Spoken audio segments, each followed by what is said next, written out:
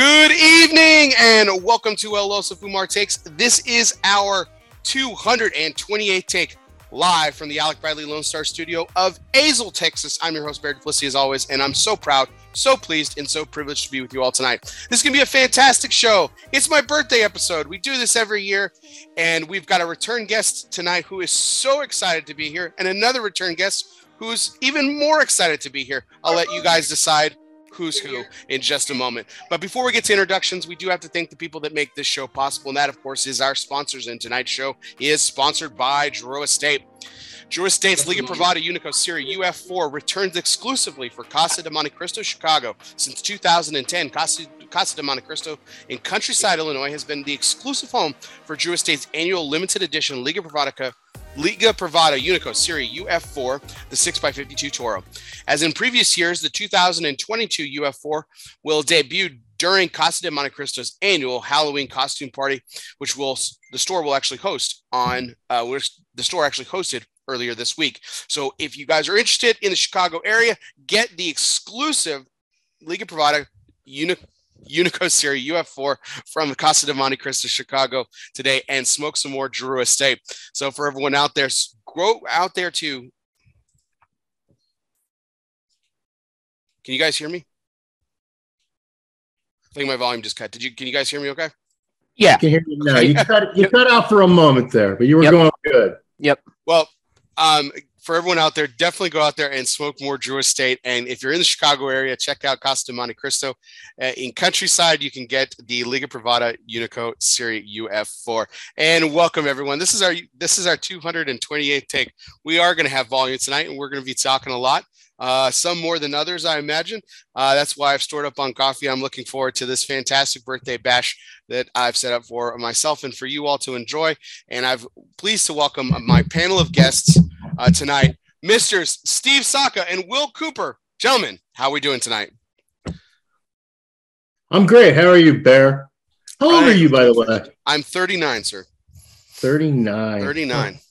Just a puppy. I know, 39. Still wetting the bed, no doubt. Probably, yes. Probably.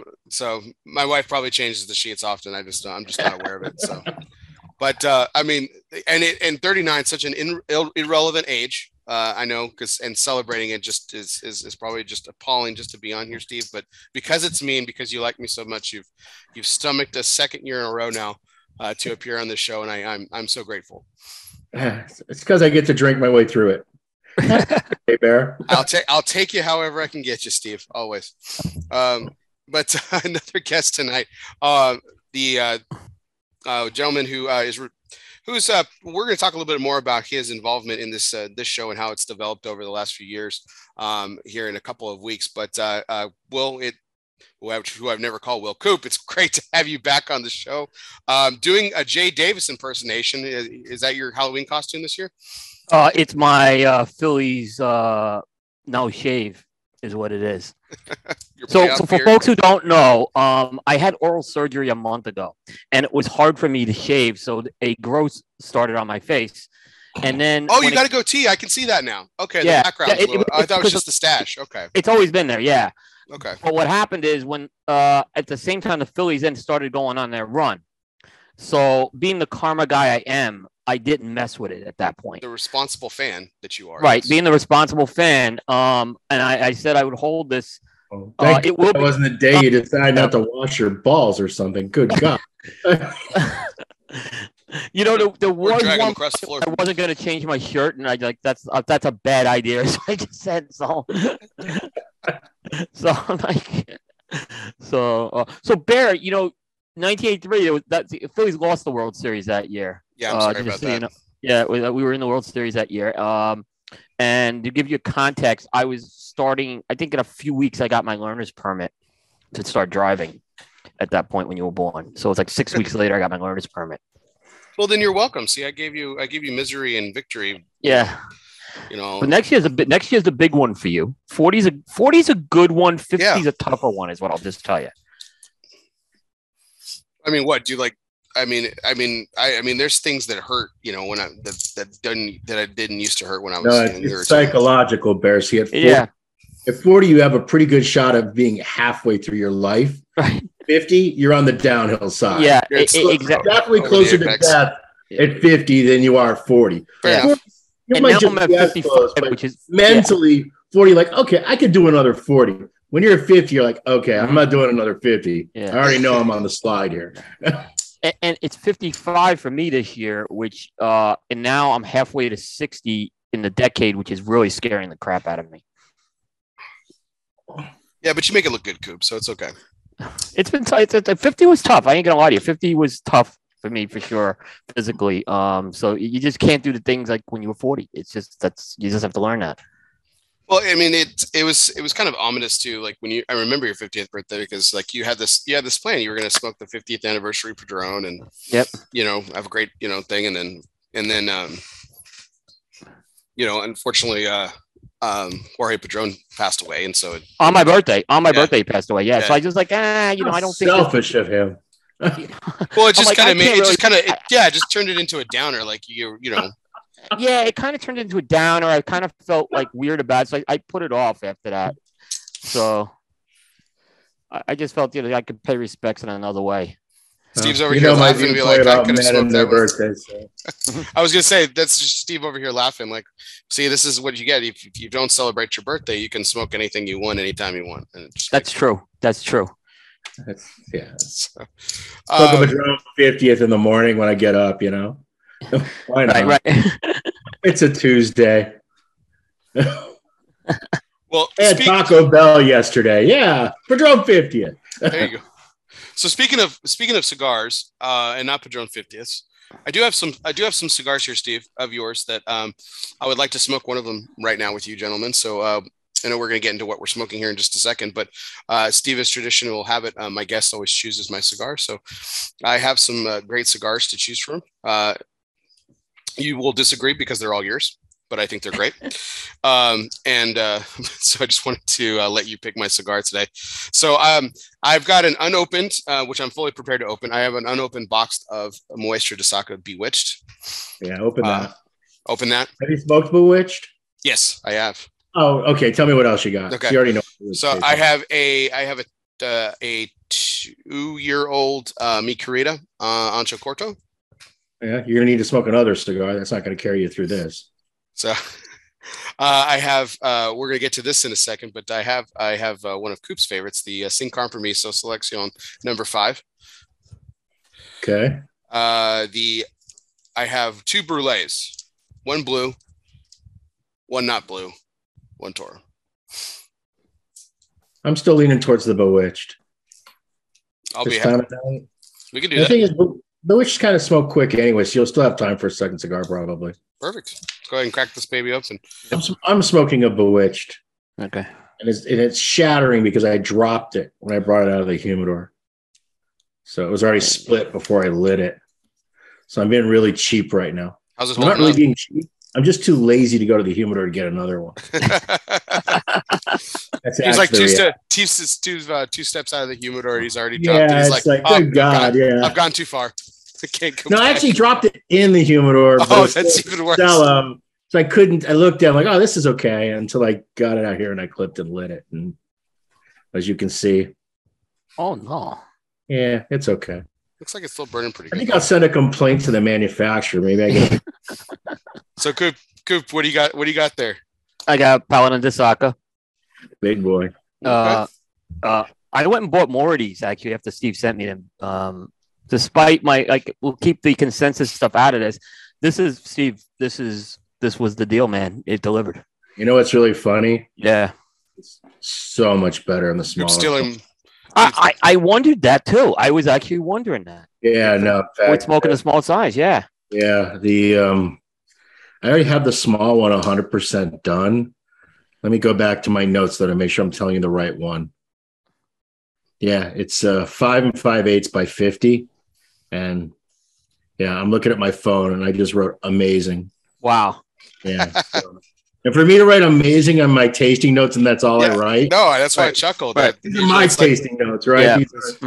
Yeah. The thing is, I don't know what I'm going to be able to squeeze in releasing it. Usually when it comes to your personal notes, Steve, we're just used to saying not very good. Well, most of them are that way. Mediocre. Mediocre. Who's going to buy this? Slightly above par. Yeah, I have. Because I've been running through about 40 different blends, either blends or variations of blends or different sizes. Just trying to cement what I'm doing for next year to make 100% sure. And and out of the 40, only like 6 of them have a shot of actually going in a box. So yeah, pretty high kill rate. No, Puro sin compromiso, right? Cigars without compromise. Yeah. Isn't that the tagline? Yeah, but I figure it's easy for me to smoke it all. And look, it's always a risk whenever you release anything, and you spend so much time and effort and money, and you have so much hope invested that it's just better to drag my feet and like be really confident that it has a shot. You know what I mean? Because not everything will work, but I don't know. There's just no room for error anymore. And the thing is, everything's just gotten so much more difficult, particularly the last, really like the last 10, 15 years. I mean, it's just really, really hard to get a brand to stick and for consumers to really, stick with it, like it, smoke it on a repeat basis. You really have to deliver something better than good anymore. Yeah. You really do. I mean, think of all the great cigars that, like, you guys review a ton of cigars, right? Think about cigars that you loved 4, 5, 7 years ago and how they're just completely gone, like non-existent. Even cigars from 2 years ago, in some cases, just completely gone. It's really hard. Yeah. Get something to actually coax consumers' attention for more than just the release. It's a real challenge. Yeah, and in fact, I had to kind of change my philosophy how I was reviewing cigars, because I can do these like trendy releases and review them, and they'll get like a lot of short-term hits, but they weren't giving long-term sustainability for people coming back and reading about that cigar. So when I kind of made that shift, I'd say about 18 months ago, I've noticed a big change. I'm like seeing like reviews now that are just have much more long-term sustainability. And those are the ones that I've tended to see brands that are succeeding with that. Right. So it's kind of a little tricky to do it, because sometimes you do it and you don't kind of have to balance it out, Coop. You want to cover this stuff, but you also want to cover the bleeding edge too, right? Yeah, right. Exactly. Consumers. I mean, the bulk of, the real hardcore internet guys, those people are into whatever's the bleeding edge is, right? Yeah. They want to know what XYZ tastes like, got shown at the show, it's being shipped in the month of October. They want instant feedback on that cigar. Mm-hmm. I look at some, but then there's, like there's releases like Monte Cristo 1935 was a great example. That one's just had a lot of long-term sustainability because it's a brand people know. And it's actually gotten some accolades on top of that. So I see people going back and reading about that one again. It just kind of look at that. And that's why I have to try to figure out which ones are going to make it and which ones don't. I mean, yeah. On the other hand, Todos los Dias is still read a lot on Coop. So, and I know it's not totally active right now. So go figure. Well, that was good. That was going to be my question. I mean, but my comment about the Monte Cristo 1935. The only criticism that I have of that cigar is when they released it. It was the worst time of the year to release it. I mean, they released it right before the New Year, sort of. And yeah, like December. Just like late December. Yeah, that is the worst time of year. Yeah, it was very curious, and I mean, it was a cigar that immediately had Coop and I talking about. I mean, we really enjoyed it. We had one of the early smokes of it. They released it because they had pre-existing orders for it, and they're looking to try to make some numbers. And here you have orders. You know what I mean? Yeah. You got whatever. I don't know. In a case like Monte Cristo, I bet they had 20,000 boxes on order, right? And you got the people above you saying your numbers, and and would it have made more sense to hold it? Sure. But how do you do that when, you got bosses above you and you're now you're a privately owned company, but you're a privately owned company 3 times down the ladder behind an investor group. You know what I mean? So you don't really get to make these kind of decisions the way you used to get to make them. I mean, maybe in their heads, they thought it was perfect. But I can see a scenario where, look, and I'm going to have the same situation. We have a limited release. It was always supposed to be delivered in January, which is not a good time either. But it was a reprisal of Todos Los Dias, right? So we're doing the thick Lonsdale, the Mas Forte, right? But we did it just to batch. So like we produced no extra. We produced whoever ordered it, yeah, ordered it just to cover the quality control issues. But essentially, we didn't sell a lot of it. We sold a couple thousand boxes, right? So we produced like 2,060 boxes, maybe if I'm lucky. Might end up being 1,985 boxes once it's all done. But those cigars are going to be in the country probably in November. Do I go ahead and ship them out, or do I stick with my original plan in January? If I ship them out in November, then guess what? That's going to instantly give me an extra 2,000 boxes worth of sales. And that'll make my numbers look better for this year. But in my case, who am I making the numbers look better for? For me. You know what I mean? Yeah. It's totally different. Yeah. And I can say to myself, hey, would I rather hold them until I originally said in January? And then it gives my people in the office something to do in January. You know what I mean? Because January is going to be slow. We all know January's slow, And so, but a lot of times these releases, they never happen on schedule. I bet they had an intention of 1935 landing months earlier than it did. I'm pretty sure they did. Oh, yeah. Pretty sure. It was the COVID year too. So, I mean, it was. Yeah, because that was like, I think we got word of that mid-year actually. Yeah, because the only time if you're trying to do something for the holidays, it really has to be shipping like right now. Now, yeah. You know what I mean? Right now is the window because you want it to land in the retailer shop prior to the Thanksgiving holiday. Mm-hmm. And ideally about a week before the Thanksgiving holiday, if it's something that you're intending to be a holiday release, like what Viaje does something every year with turkeys or what? No, that's it's stuffed turkeys. They do. Yeah, they do several. They do. Yeah. I think they do all three. I think they do Halloween, Thanksgiving, and. I mean, look what happened to Abe last year with his Advent calendar. Right. He couldn't sell them out, and it wasn't because it wasn't good. Because this year he sold out. Right, but because he sold out this year because he could offer it in October. Yeah, all the parts and pieces were there. He had all the packaging. This is when you sell that thing out. You know what I mean? But when you get to it December 14th, you're like, hey, I have an Advent calendar. Yeah, you're like literally delivering it already when the first 10 days of Advent have gone away already. You know what I mean? Yep. So, and look, it's not his fault. These things happen, but I'm sure that's probably what happened to him on the 1935 release.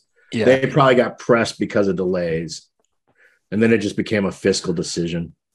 I mean, it worked out well for them because they got it the next year. They got the rating and it did very well for them. So, it was good. It was good that it worked out in the end. But it probably would have got a bigger boost earlier. I don't even know anything about it. It's a good cigar. I think you might like that one, Steve. Yeah. I've heard multiple people say good things about it. Let me say that. Yeah. I mean, Bear and I, when we smoked it, we really liked it, but Loomis hated it, so go figure. I think it might be in your wheelhouse. I mean, different. I think it would be too. I'm not saying it was going to be his favorite cigar, but I could see it being in Steve's wheelhouse. Yeah. So I'll pick one up when I'm in the store. Give it a whirl. Yep. So speaking of giving things a whirl, that'll lead us into tonight's major point, which is always brought to you by the people. Yes, cigar people, the people who know everything about a lifetime of service. Protocol Cigars is more than just pool parties and good times. Well, maybe it is. But behind the fun is a motivation for service, a motivation for giving back. From the original Protocol Blue to the latest release in the Lawman series, Phoebe Cousins, Protocol has always been about honor, passion, and yes, the people. It's what their life's work has been and always will be about. Power of the P, Protocol Cigars.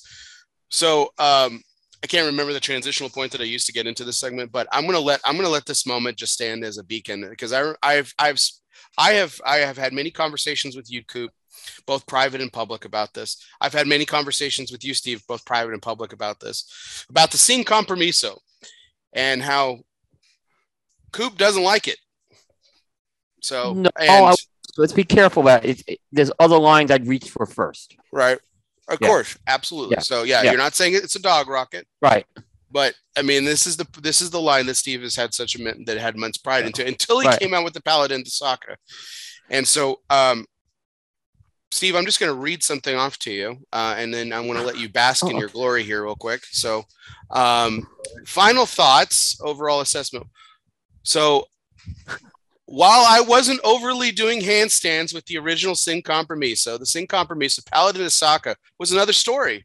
While I can nitpick such things as draw and burn and finish, the key thing is that the Paladin Asaka excels in the most important category, flavor. These cigars really responded quite well to aging. While I understand these cigars were aged at the factory, the extra aging seems to have made the cigar really enjoyable. At the price point, the cigar will not be a cheap investment, but at the same time, I have no problem recommending this cigar to a cigar enthusiast. As for myself, this is a cigar I would definitely smoke again, and certainly one that garners box-worthy consideration, coming in at 92 points. I scored a year. Cigar that easily exceeds the threshold for the Cigar Coop standard of excellence. Steve, what's a box of Sin Compromiso Paladin Asakas cost? Like $1,900? No. Pricey box. I guess it's 3 and change. It would be. Yeah, it's 30. Yeah, it's because they're like 29 something, and then it's times 13. Yeah, it's like almost $400 a box of cigars. Yeah, pricey. But worthy of box consideration purchase. Yeah. Well, I appreciate that. I'm glad you enjoyed it, Coop. No, I really did. And it just, I don't know. Like I said, and I want to make clear. I think I've said Sin Compromiso. I gave you the other one at 89, but I go for Todos los Dias, Mi Queridas before him. But this, I mean, I just was like, I remember when it started getting the rankings, and you and Steve and I, we talked about this, Steve and I. But I'm like, sometimes I just wonder if people smoke a cigar and they get happy years right away, right? And I wanted to see how this thing sustained throughout the year. So I've been smoking these for about the last 9 months or so, and I actually went and bought some more. And it was, it just was consistent. Well, it wasn't. It was just, wow, this is clearly one of the best cigars that Steve's done. And like I said, I haven't been giving a lot of 92s out these days. So you can figure where it might or might not end up at the end of the year. Once again, I end up dividing my votes for that whole half-wheel consensus. I keep fucking myself over with that. You do. I know. But look, it's really a question of Sin Compromiso, to me, in my mind, has a lot of similarities to Padron Anniversaries. They're absolutely profile, but they're in that kind of genre. They're in that wheelhouse, right?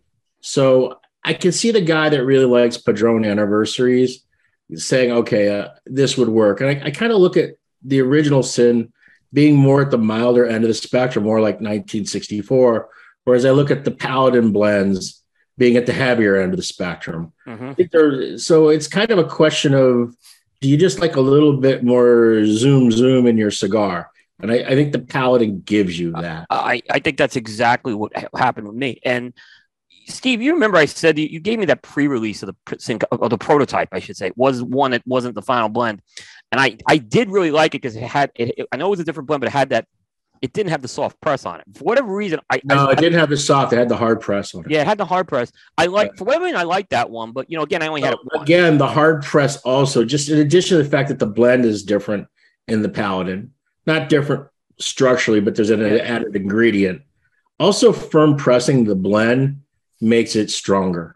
It just gave it a little more oomph to it to me, and it made it more robust for me. Well, I'm like, okay, this has really pulled it over the line for me where I'll pay the extra money to get the Paladin.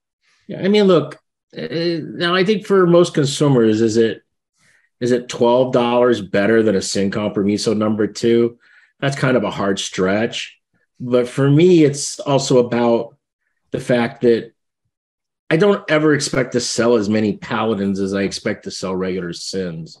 I mean, Paladins are meant to be a special occasion, celebratory, that cherry on the top of the sundae kind of cigar. And, the fact that it's such a small production item, and then the fact that it's aged a full year, and the fact that I have to get an ingredient for it that I otherwise wouldn't get if it wasn't for that. And then the extra sort on the wrapper to make sure the very best of the best wrappers go to that. So there's a lot of little steps and things involved. And so for me, even Paladins being wildly successful, they're never going to be real money makers. You know what I mean? Just never going to sell a lot of Paladin. It's just, there's not a lot of guys that are smoking $29 cigars. Well, you're going to, what's it going to be? It's going to be Umbagog for you, right? I mean, we're talking about volume. Oddly enough, it's really kind of evenly split. I know I've said this recently. I mean, Umbagog is probably the largest volume, maybe, but maybe not. I sell a lot of Brulee, and surprisingly, I sell a lot of Sins. I mean, I sell a lot of Sins too, but I sell an awful lot of Stillwell. Stillwell has proven to be a much better commercial hit than it has proven to be a media hit. You know, I got a lot of attention because it was so weird and different last year, but I don't get a lot of love on Stillwell Star online. But sales-wise, the sales on Stillwell Star are really incredibly strong. But when I say that, right now, once Todos Los Dias left the portfolio, my worst selling brand is about 12% of our sales, and my best selling brand is about 18% of my sales. Okay. So everything is pretty evenly divided. It's not like okay, it's all Brulee and Umbagog and then everything else. You know what I mean? It's pretty evenly split. Now, I sell more Mickey Rita Blue than I do Red, but Blue had a 3-year advantage on Red, right? Mm-hmm. I mean, because there was a 3-year gap, and even the first year when we launched Red, if I remember right, we launched it in 1 or 2 sizes only. We didn't even launch it as a full thing. You know what I mean? So it really had a 4-year gap. So it's hard to know where it'll be 4 years in the future. But I mean, of the Mickey Ritas, the Blue sells more than the Red. But the Red's growing faster than the Blue did. But also part of that is also because the company's older, so we have more accounts and more consumers know who we are. So they're more apt to try the Red. You know what I mean? The Blue sets up the Red. The company being more well-known sets up the Red. So pretty much every time we release a new brand, it always does the best that we've ever done because we're just doing better as we grow. You know what I mean? So Stillwell Star was my number 1 release ever. And before that, Brulee was my number 1 release ever. And before that, Sin Compromise, you know what I mean? Yeah. Right. That natural progression of things. So it's really hard to judge it in a vacuum. But overall, everything pretty much is selling well. The only thing that isn't selling well was Todos Los Dias. Todos Los Dias was not doing particularly well comparatively to the other brands. So... Well, just to go back a second ago, like when you were talking about volume and you're saying that it's Umbagog, your least, which is a natural selection. That's why I said it was because it's your least expensive line, right? Great value on it, but great value on all your cigars too. But the Brulee, you know, is it at, you know, what, retailing from 12 to 14? 11 yeah, roughly 12, 14 is about where it averages out for most. For that to be your biggest volume, I mean, that's awesome. That's insane. Yeah, but that's what makes sense, because if 50% of the market's Connecticut shade milder cigars, then you're fishing in the biggest pond. That's fair. You know what I mean? Whereas, I mean, when you're fishing in the pond of Paladin de Saka, that's the guys that are buying Davidoff $40 chef editions and guys that are buying special release Padrones, and you know what I mean? You're in a totally different user group when it comes to those cigars. But I see people, Steve, maybe saying, you know what? The Paladin de Saka, they don't come out as often. Maybe I'll treat myself to a box because I really like it. Kind of like what people do with the Padron 80s. Yeah. So I can see that, and I think it's that type of cigar that you have. That certainly that is the intent of it. It was never destined to be a massive seller. Now, sometimes I get surprised, like Brulee Blue has become a really big seller. You know what I mean? It's really become rather large. It's not my number 1 Brulee, but it's my number 2. No, it's my number 3. Some more Toros and Bustos, but I still don't even know what Brulee Blue can sell. Because even though we've constantly been ramping up production, I always have that 1-year lag time. So I'm never right on Brulee Blue. So I'm always behind on it. So I don't even know if I had as many Brulee Blue as I had Brulee Toros, would Brulee Blue beat out the Brulee Toro? It's hard in my mind to think it would, just because of the size of it. More than the price. I think the size is a bigger issue than the price, because the price is a couple dollars more, right? It's $15.95. So I don't think the price. I think if you're a guy and you're smoking $13.50 Connecticut Shades, you buying a $15.95 Connecticut Shades is not too out of the realm. I don't think that's a big delta there.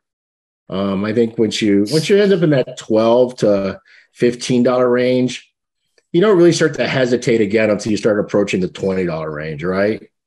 That's where you start to go. Yeah. Well, I had these two cigars as part of my choices tonight. So it's interesting that you brought this up, the Brulee Toro and then the Brulee Blue, right? And here they are side by side.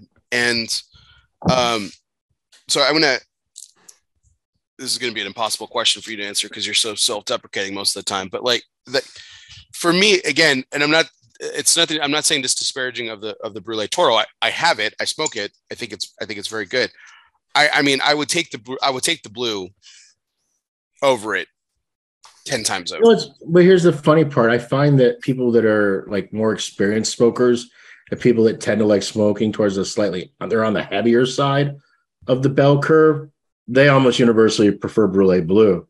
But when you talk to the guy that's smoking Monte Cristo Whites and Romeo and Julieta Churchills and Ashton Classic and, Drew Estate Undercrown Shade, they lean way more towards the regular Brulees over the Brulee Blue. Okay, well that's fair. Yeah, I mean, I definitely would categorize.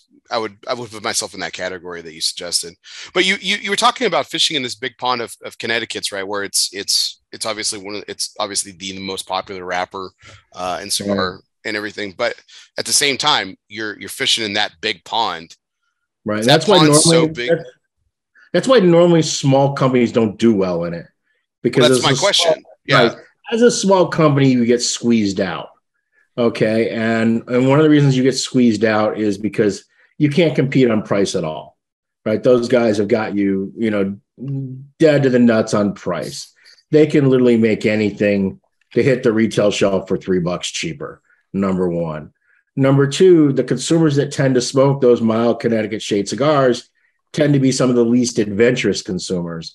They're not the ones that are into the small brands and following all what's hot and what's not hot and what's the buzz. They're just not that consumer at all. So, and the other thing too is you get really very little love on it from, again, the internet because it's a mild Connecticut Shade cigar.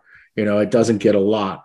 I think oddly enough, though, Brulee was something I needed because I didn't have that in the portfolio. I didn't have a mild Connecticut Shade cigar. I didn't envision Brulee doing as well as it did. But when you really start to think about it, it's a really good Connecticut Shade cigar, right? It's definitely as good as or better than almost every other thing in the market. It's on par with the top. And for the retailer, there's an incentive to sell it because it's unique to their consumers, right? And it's beautifully packaged. And it also lets them make a little bit more money because they're stepping their consumer up a couple dollars to get them into a Brulee. So there's an incentive for the retailer to actually go out of their way to recommend a Brulee. And the other thing that retailers like is they also, because Brulees cost a little bit more, the quality of the construction's better. So they don't end up getting as much consumer complaints. Okay, when they sell the consumer a Brulee. So that they like that too, because retailers hate to deal with dissatisfied customers, right? When you recommend a brand and then it doesn't draw well or it's constantly splitting, this all reflects badly on the retailer, even though he had nothing to do with making the cigar, but he did have to make the recommendation. And then I think the other thing that really helped Brulee was the blue, because the blue did capture the imagination of the non-regular, mild Connecticut Shade cigar smoker. So I ended up getting a lot of, and I still get it now. You see a lot of really glowing, posts about Brulee Blue. People will flex with a Brulee Blue, right? They will. And how many Connecticut Shade cigars do you see people flex with? I mean, there's not a whole bunch out there that people flex with a Connecticut Shade cigar, but they will with a blue. So I'm getting the internet love on Brulee Blue, but that translates to much bigger. You know what I mean? You get all the love on Liga Privada Unico Dirty Rat, it all ends up coming back to number 9 in T52, because they see the name Liga, Liga, Liga, Liga. Well, so I think it's kind of a combination of things that have really let Brulee do what it's been doing.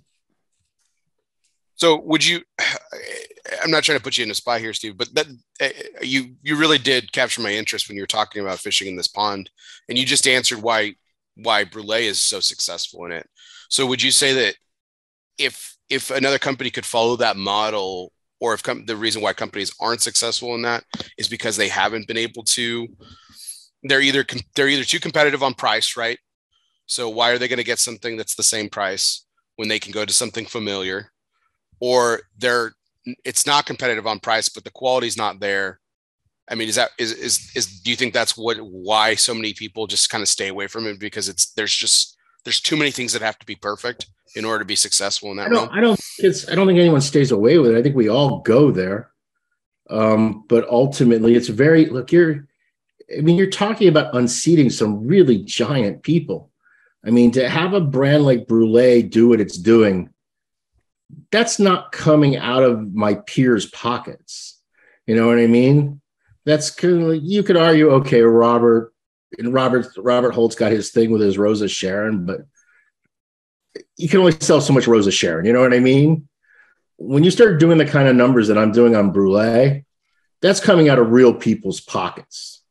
That's coming out of the big 4, big 5's pockets. That's where those type of sales come from. They're not coming from the people that are in my weight class, because it isn't there. And that's what makes it such a challenge. And I think Brulee is a fantastic cigar, and I'm glad it's doing well, but it's probably the one that surprises me the most that it's managed to catch the way it's caught, understanding the inherent barriers there are for a small company to be long-term successful with a Connecticut shade. Because almost all small companies, when they release a Connecticut shade, what ends up happening is retailers don't care about it. Their customers who typically buy them don't care about it. And then the media typically says, yeah, it was pretty good for a Connecticut shade. And then they just move on. You know what I mean? Mm-hmm. So there's just so many barriers to pushing into that kind of market. It's really, really tough. So yeah, I'm happy that it's doing as well as it's doing. And I have a lot of accounts now that Brulee is in their top 3 selling brands. I have some stores that Brulee is their number 1 selling brand now in their shop. Not a lot, but about 15 or 16 that Brulee is actually their number 1 selling cigar in the store. I mean, I believe it's just been immensely popular. And this was something, I'm glad you brought it up, because this was something I was kind of wanting to explore. And it's funny you mentioned those 2 sizes that I just happen to have. Coop, you've been covering the industry for a long time. When about this time 5 years ago, we were kind of what I called a Connecticut Renaissance. And it was about the time that we saw Brulee release and everything. Right. A little bit after. Because Steve's whole 3 thing years was behind the Renaissance, I think. Well, yeah, and your whole thing was not. This is your grandfather's Connecticut, rather, as opposed to everyone else. Right, I was the opposite. I'm saying that this is the way I remember Connecticut's tasting when I used to smoke them in the 80s and early 90s. And most of the Connecticut's today, they just seem kind of thin and wispy to me, or they seem too strong. You know what I mean? Like they're just making really strong Connecticut's. But I don't understand that, because the consumers that like Connecticut shade don't want strong cigars, and the guys that want strong cigars don't typically want to be smoking a light shade wrapper. So I don't know who the customer is for this, not your grandfather's Connecticut. It doesn't make sense to me from a business commercial point of view. So Coop, your thoughts on, like, you've covered the industry for, over a decade now, and you've seen a lot of trends come and go and everything. Or like this one seems to, I think there was like 10 years ago and even beyond, it was like, I'm doing a Connecticut because I have to. Then the Renaissance was this, I'm doing something different. Steve comes 3 years later, he bucks the trend again, says, no, we're going to go back to that. And meanwhile, there's this wave of, peak and valley of success across different companies and everything. I mean, what have you seen on the Connecticut scene over the course of the time, in terms of covering it? Yeah, it's there was this notion of the New Age Connecticut's that we saw about 5 years ago, where they were the bolder Connecticut's that started coming out. I mean, I remember when I was just talking to Hector about this last week. When 601 Black came out, it was like ahead of its time. People weren't ready for that. But now that some of these bolder Connecticut's have come out, they tend to they've been embraced. But here's what I've noticed about them. The New Age Connecticut's kind of fall into that boat of internet cigars, right? And it's still a lot of the traditional ones is still the ones that I see at least get traction. I'll give you a good example. It's like AJ Fernandez's New World Connecticut is a good example. That's a milder cigar in his portfolio by all means. It's not meant to be a New Age Connecticut. It uses a U.S. wrapper. That's had some legs. I think, Robert Holt had some success with Rose of Sharon, but I think he's limited by the amount he could sell production-wise. So I think it gets a lot of buzz on the internet, but I wouldn't necessarily call it a one that's going to make or break your shop either. So, but the New Age ones tend to have, like, a lot of these fall into the boat, come and go. The other observation I'll make is newer companies tend not to start with a Connecticut. I noticed they start with something else, and then by their third or fourth release, they'll put the Connecticut out there. I mean, I'm thinking of like Nicholas Malillo did the same thing. Right? He didn't come out with his Connecticut for a little while. He had 2 Connecticut's that came out, but he waited a little while to do that. And I think it's kind of it's a smart approach, because you don't want to come out that Connecticut because you're going to be, what are you competing with right away? Macanudo, right? You're going to be competing with Macanudo, and that's probably not the best thing for a new company to do. And that used to be the model. You had your Connecticut and Maduro, like your natural and Maduro, like that was the thing, right? Right. But if you kind of get your legs with something, in your wheelhouse, then you can kind of go back and, like what Steve did, introduce that Connecticut. And I think there's certainly a market, because now the brand has some credentials, it has some street creds now. So now you can go back in there, and it's a little easier to introduce that Connecticut rather than trying to go out there and compete with Macanudo from day one. I think Steve just gave me an epiphany on the whole why I prefer the blue into, because I know that we've brought up Robert Holt's brands here, and like I would universally buy a blue over a brulee, and I would universally buy the Desert Rose over a regular Rose of Sharon, like hands down 10 times over. On both sides. Starter profile. Yeah. I mean, in Brulee Blue, I think, like I said, it what surprised me about Brulee Blue is the size. Like, it's not a sexy size with a lot of like guys like us, I guess, but it's. I shouldn't say that for not for guys like us. The regular consumers aren't really big into that size. They're not big into those Lonsdales. Yeah, they're not big into that. It's a terrible size. Yeah. From a commercial point of view, it is, but it's obviously worked. Yeah. But I think if that was your first release, it works as a single thing within a greater Brulee universe. Yeah. I mean, in the regular Sobremesa, the slowest selling size is a Cervantes Fino. I happen to think it's one of the best of the original Sobremesa. I agree. 100%. I love the cigar, but the fact that I love it and think it's the best, it doesn't hold a candle to the Toro or the Robusto. Yeah. Both the Toro and the Robusto they don't sell a little more. They sell 10 and 12 fold of what the Cervantes Fino sells, I think the fact that Brulee Blue being an island unto itself makes it sexier. And I think that, like Cervantes Fino, it would have been better served had I held that back and 3-4 years down the road had done something to treat the Cervantes Fino as something, to give it some sort of more recognition within the brand, because it gets lost. And the thing is, most retailers will never stock Cervantes Fino because they know their consumers, they don't want a 6 1/4 by 46 ring gauge cigar, right? So it doesn't even get on the shelf in most retail shops, because they're looking and go, okay, Sobremesa, I got to have the Toro, got to have the Robusto. What other 1 or 2 do I have to have? You know what I mean? Mm-hmm. The Cervantes Fino is almost always the last choice. The only time it isn't the last choice is when you have that shop that caters to those type of customers. Their staff caters to those type of customers. You know what I mean? Yeah. But those type of shops are like 1 in 50, 1 in 60 You know what I mean? They're not that many really around the country that do that. So you just start off in the hole. And that's true with any of the smaller ring gauges. I mean, I've told you this before, Steve. The Cervantes Fino is probably my favorite cigar. Mine too. It's my favorite in the line too. So I know a lot of people like, but I go with Cervantes Fino over the Americano. Yeah. And I do too. Yeah. It doesn't matter. Yeah. right. Consumers don't. 1,000%. Yeah. So wanted to dive into this to the cigar that I'm smoking tonight, and then we're gonna break this up with some fun segments too as well along the way. So I'm smoking. You selected the Moisture de Saka, the Bewitched, 6 5/8 by 48. Box. Is it box press or soft press? What would you say, Steve? It's box press, right? Yeah, it's kind of it's not a severe trunk press, but it's not soft press either. It's kind of a mid press, right? Mid press. Okay. Yeah, it's kind of in the middle there.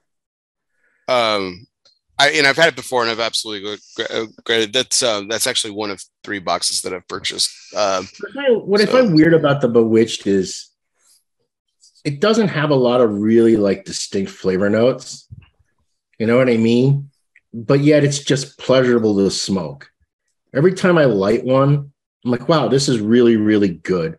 But it's not like you can say, oh, this is really earthy, or this is really chocolatey, or this is really bright, or this is really spicy, or this is really, it's just kind of flavor-wise, just kind of in the middle and balanced. But I just really, really like it every time I smoke it. I always find it a really relaxing smoking experience. I find it really smooth. I find it really creamy. I find it a very relaxing cigar to smoke. Is the way I find Bewitched. I don't think it's one that really like uber challenges the palate with all these different nuances. I don't think it gives you that, but I think it just gives you this kind of, it gives me kind of almost a sense of serenity when I smoke the Bewitched blend. I really like it. Yeah, I can agree with some of those points. Coop, what were some of your impressions with the Bewitched? You have smoked it, correct? Yeah, I've smoked it. I haven't reviewed it yet, but I think it might be my favorite of the Moesters to date. My first reaction was I could see why that cigar went national out of Al Shop because it was really good.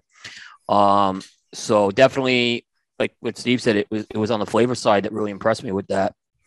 So yeah, I think it was a really good release to come out with this year. So Steve, you were touting this cigar pretty heavily, and a guy who is self-deprecating all the time. You were pretty high on this. High on this, yeah. I've become less self-deprecating when it comes to these cigar releases as our market share has grown, because you also have to understand too that I'm still trying to cater to the people that like are really into Dunbarton and follow the U-boats and the Don Dermas and all the little idiosyncrasies. But you're now talking to a much wider audience, right? Of consumers that aren't into that. And you guys know me, so you understand it. But the average consumer whose experience with Dunbarton is something that's just been the last couple of years, they've kind of discovered the brand, they don't get that at all. It just completely goes over their head. So I have to be a little bit more of a cheerleader now than I had to have been in the past, because now I'm talking to a much different audience. So I try to talk to my core audience, okay, people that are probably going to watch this podcast, okay, versus the audience that's the Instagram people. You know what I mean? It's different now. It becomes a much more different kind of game. And the problem is, as the company grows, I have to take this into consideration. So they would never understand my whole "it sucks" kind of perspective on things. You know what I mean? Well, we're just happy that you're finally enjoying your product as much as we do, Steve. I mean, that's just bottom line. But Coop, you were going to say something? Sorry. Yeah, I got to, it seems, and Steve, you could correct me on this. So it seemed like with the media guys, Paladin has just gotten a lot more attention than Bewitched. Is that your observation, or am I missing something that maybe? I don't know, because I'm always surprised when we get to the end of the year and I end up so high on the consensus because I don't tend to see as many reviews of my cigars as I used to see, but yet there seems to be a lot of them. Yeah. Again, the problem you have is if you keep, it's almost like I'm always stepping on my own message, right? So you have Paladin, and then you have Bewitched, and then you have Mickey Rita Black, and then in the middle I have this weird beef stick thing that ends up as an early release. That's a really great cigar, and then you have U-Boat and the U-Boat torpedoes. I mean, the U-Boat's a great blend, but the torpedoes that were in the box, the 2 extra torps, they were really magical. They were a great smoke. You know what I mean? So it becomes almost too much. You know, it's almost like I'm not giving enough opportunity for things to breathe. And that's a problem. And at the same time, you're also being driven forward by market demand. You got consumers that, you know, they want something new and fresh. And you also have the fact that as the company grows, I have responsibility for more salaries. And if I'm not compromising on the quality and the flavors, then it's kind of like, well, why not do it? You know what I mean? But I can tell you, like this year, I have another Brulee Blue done. I was going to release it at the trade show, but I decided not to because it's just like such a crowded message, you know, for the year. Just like I told you guys before we started this, I have another size of Paladin. It's a 5 5/8 by 50 that I just love. And I don't know, is there any room in the 2023 schedule to even release that cigar? There's only so much air and you can only talk about so many things, right? And, you know, and I'm moving into the fact that I already knew that on the calendar I was going to have Krakatoa, which I've been working on fucking forever. So I just wanted to get it off my plate, right? And then, but by doing Krakatoa, look, Unstolen Valor, basically because of my failure on Krakatoa, it got a whole extra year and a half between COVID and my failure of getting Krakatoa right. Unstolen Valor got like an extra 18 to 20 months worth of front and center, the new Moestra in the market. And guess what? It served it well. You know, so, I mean, I have to ask myself, yeah, I mean, I have it on the calendar to do Krakatoa in, you know, spring of 2023, but is that actually the smartest thing to do? Am I not giving enough chance for Bewitched? And then the other problem I have is if I do Krakatoa, now Moestra has become like this absurdly large brand. Well, something has to go, right? The retailers are not going to keep giving me another slot on their shelf for yet another Moestra, right? If I'm doing one every year and a half, well, eventually this brand ends up being an entire store of Moestra de Saka. That isn't good for the retailer. That isn't good for me. You know what I mean? So if I do Krakatoa, then what ends up dying? Well, the problem is when you choose something that dies, everything below the current release always sell. They all sell equally. So I sell just as many Now Leave Me the Hell Alones as I do of Exclusivos as I do of Naka Tamales. Their sales, the September to September, because I just went through the numbers, they're literally within 200 boxes of one another for a 12-month period. They're essentially equal in sales. So which is the one that you put the bullet in? You know, it's easier when it's Todos Los Dias and it's only growing 17% and everything else is growing 40%. And Todos Los Dias is the one that for most shops didn't do well with it. It's a few shops that are doing really well with it that are really kind of offsetting the numbers. But nationwide, Todos isn't doing well in most shops. Okay, there you go. If you got to kill something to make space, then this is what I would want to kill. But when it comes to like Moestra, who do you vote off the island? Well, why couldn't we? I mean, isn't this just kind of like, you know, we might be able to educate the retailer here. And why don't we, with something as special as the Moestras are, which is what their original intent was, and I don't think you've steered away from that, Steve, is that why couldn't they be why couldn't you bring in like a rotational basis, like, you know, quarterly, quarterly, kind of rotations, like to where like quarterly isn't enough though, because retailers don't want that.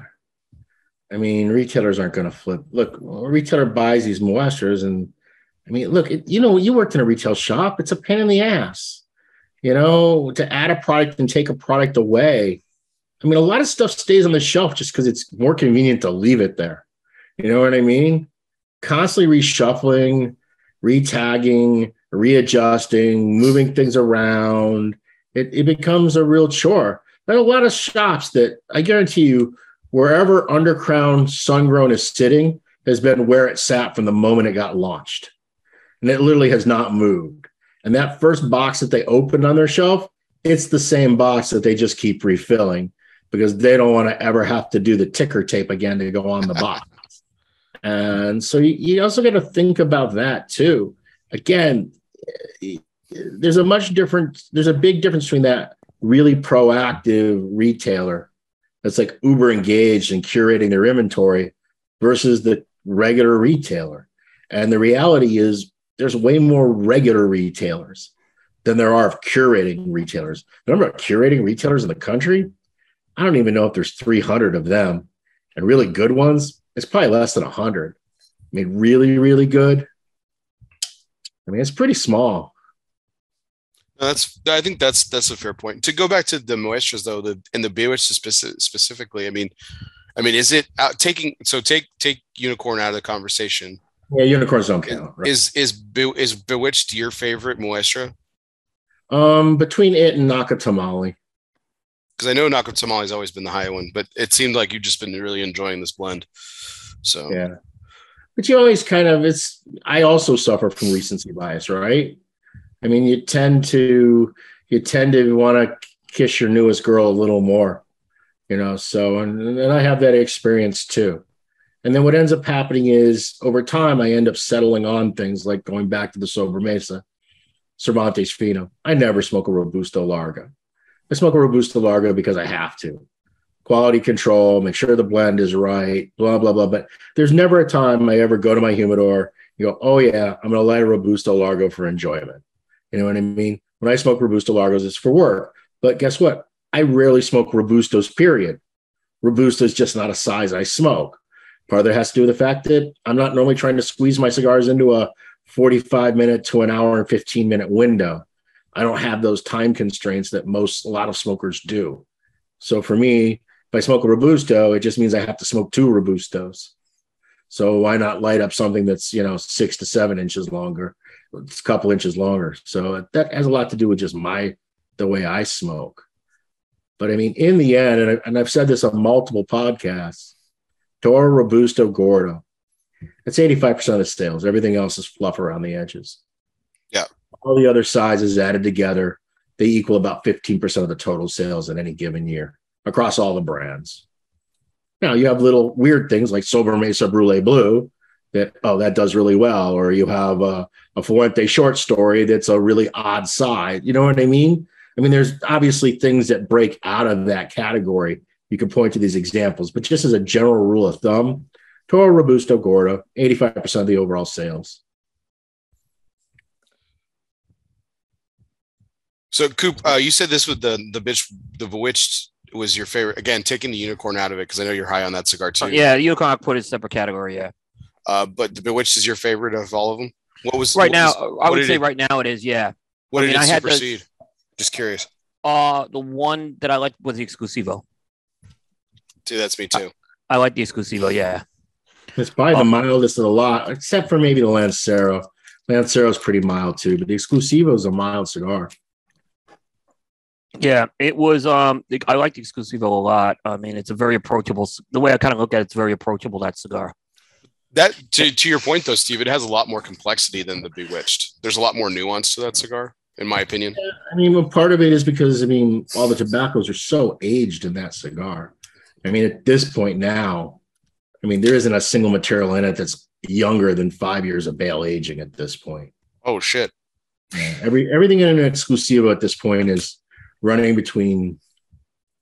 I used to say 5 to 7, but I'm now at 5 to 8. Is where I'm at currently. Wow.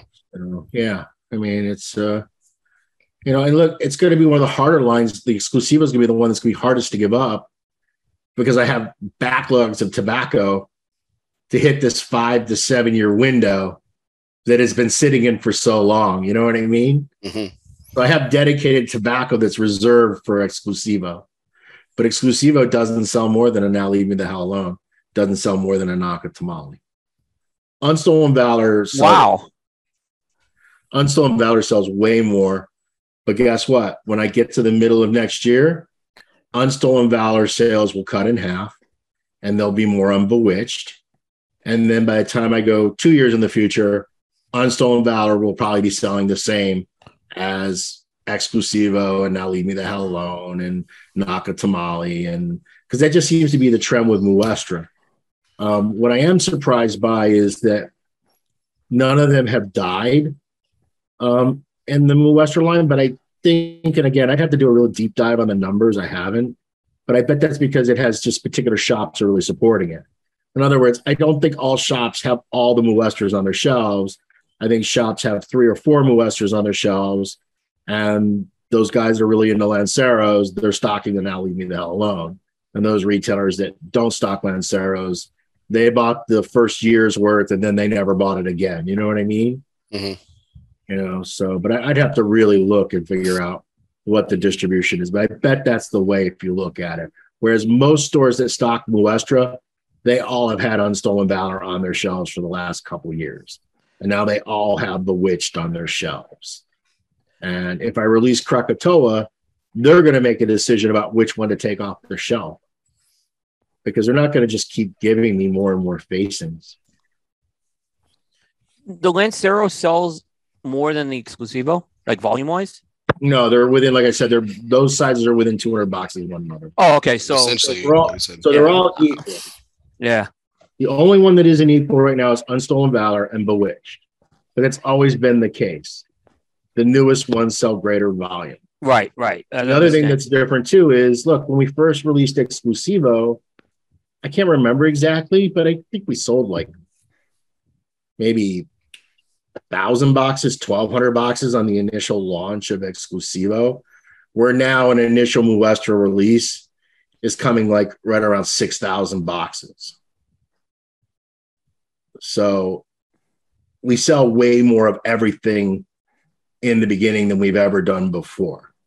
That's also because when we launched Exclusivo, we probably had 100 accounts.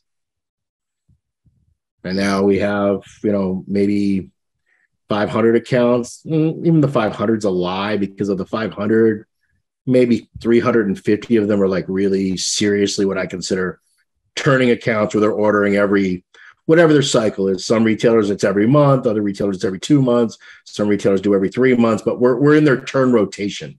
You know what I mean? Mm-hmm. So when you have, an extra, when you have 3 to 4 times more regular turning accounts, it just makes the numbers just bigger across the spectrum. So you said, though, there's no such thing as like a regular production cigar. Everything's limited, right? But those are still more limited. You don't make those as many times of the year as, let's say, No, we make them all the time. But what we do is we just have very few pairs making them. Okay. So, yeah. So we limit the pairs. The only thing that's kind of like stop and go, unicorns are stop and go.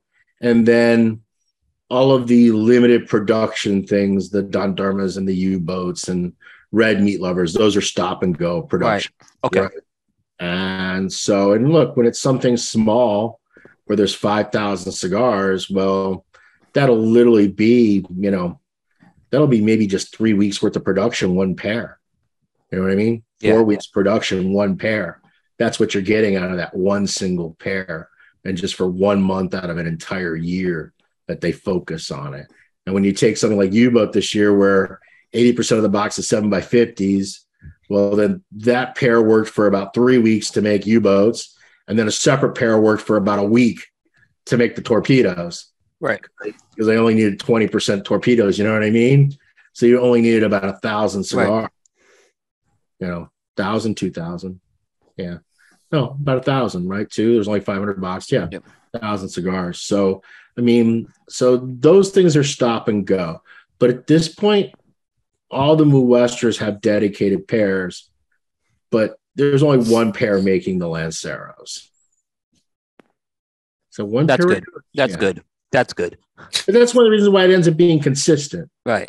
Because you have the same people showing Monday through Friday. That's good, yeah. This is the size they make, and this is the blend they make, and it just ends up becoming just better over time because they just get better at their job. Is that your least favorite, Coop? Yes, it is my least favorite, but it is.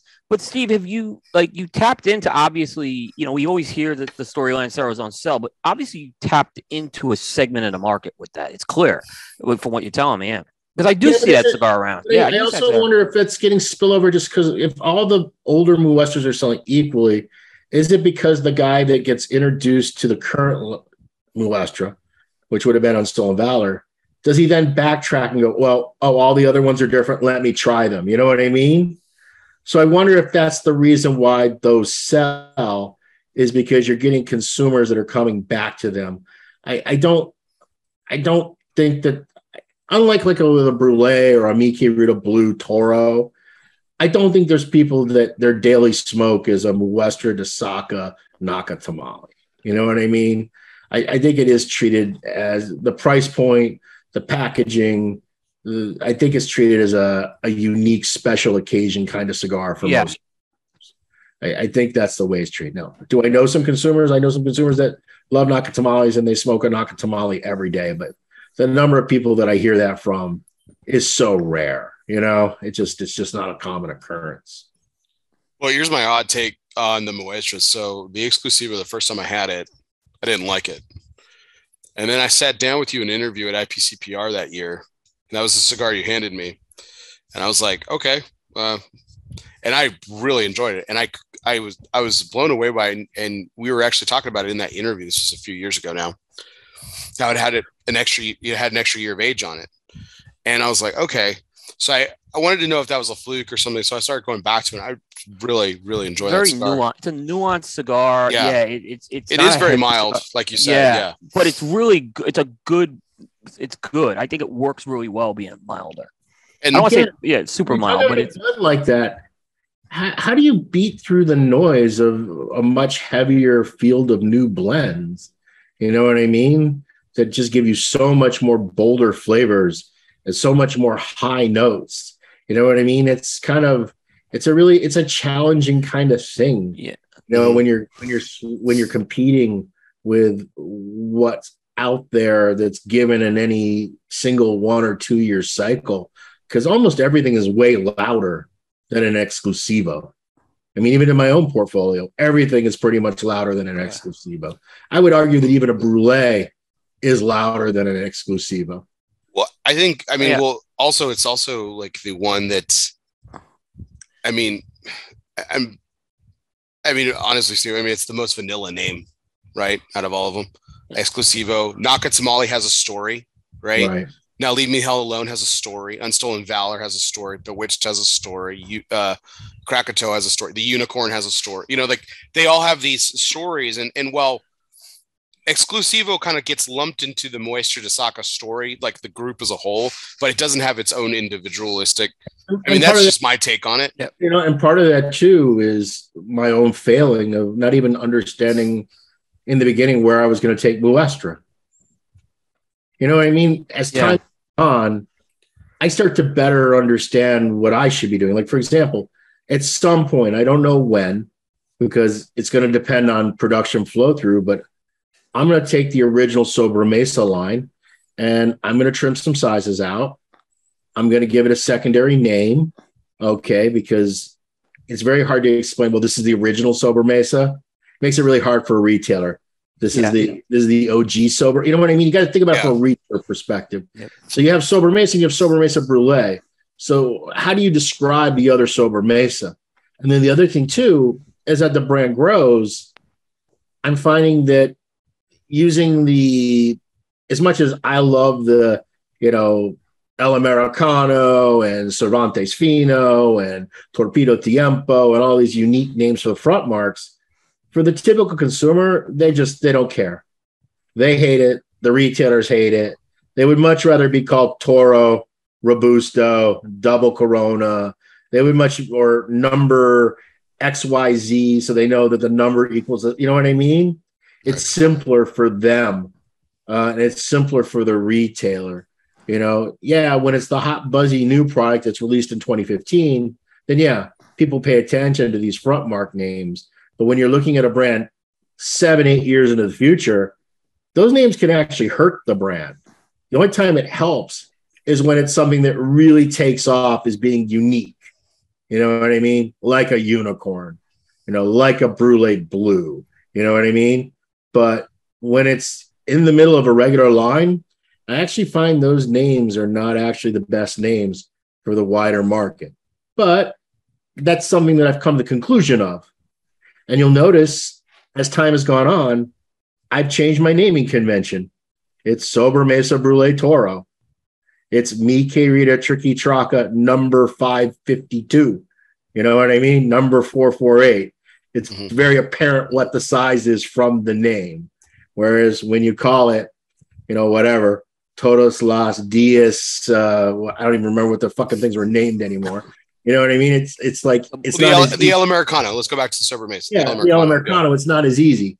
In my head, it makes sense because a 6x52 is a classic American size. So the fact that it's called the American makes sense. Yeah, makes perfect sense. But that makes sense to us being in cigars. You know what I mean? To the level that we are. It's just like you say to an average consumer, El Americano, and like, what the fuck is that?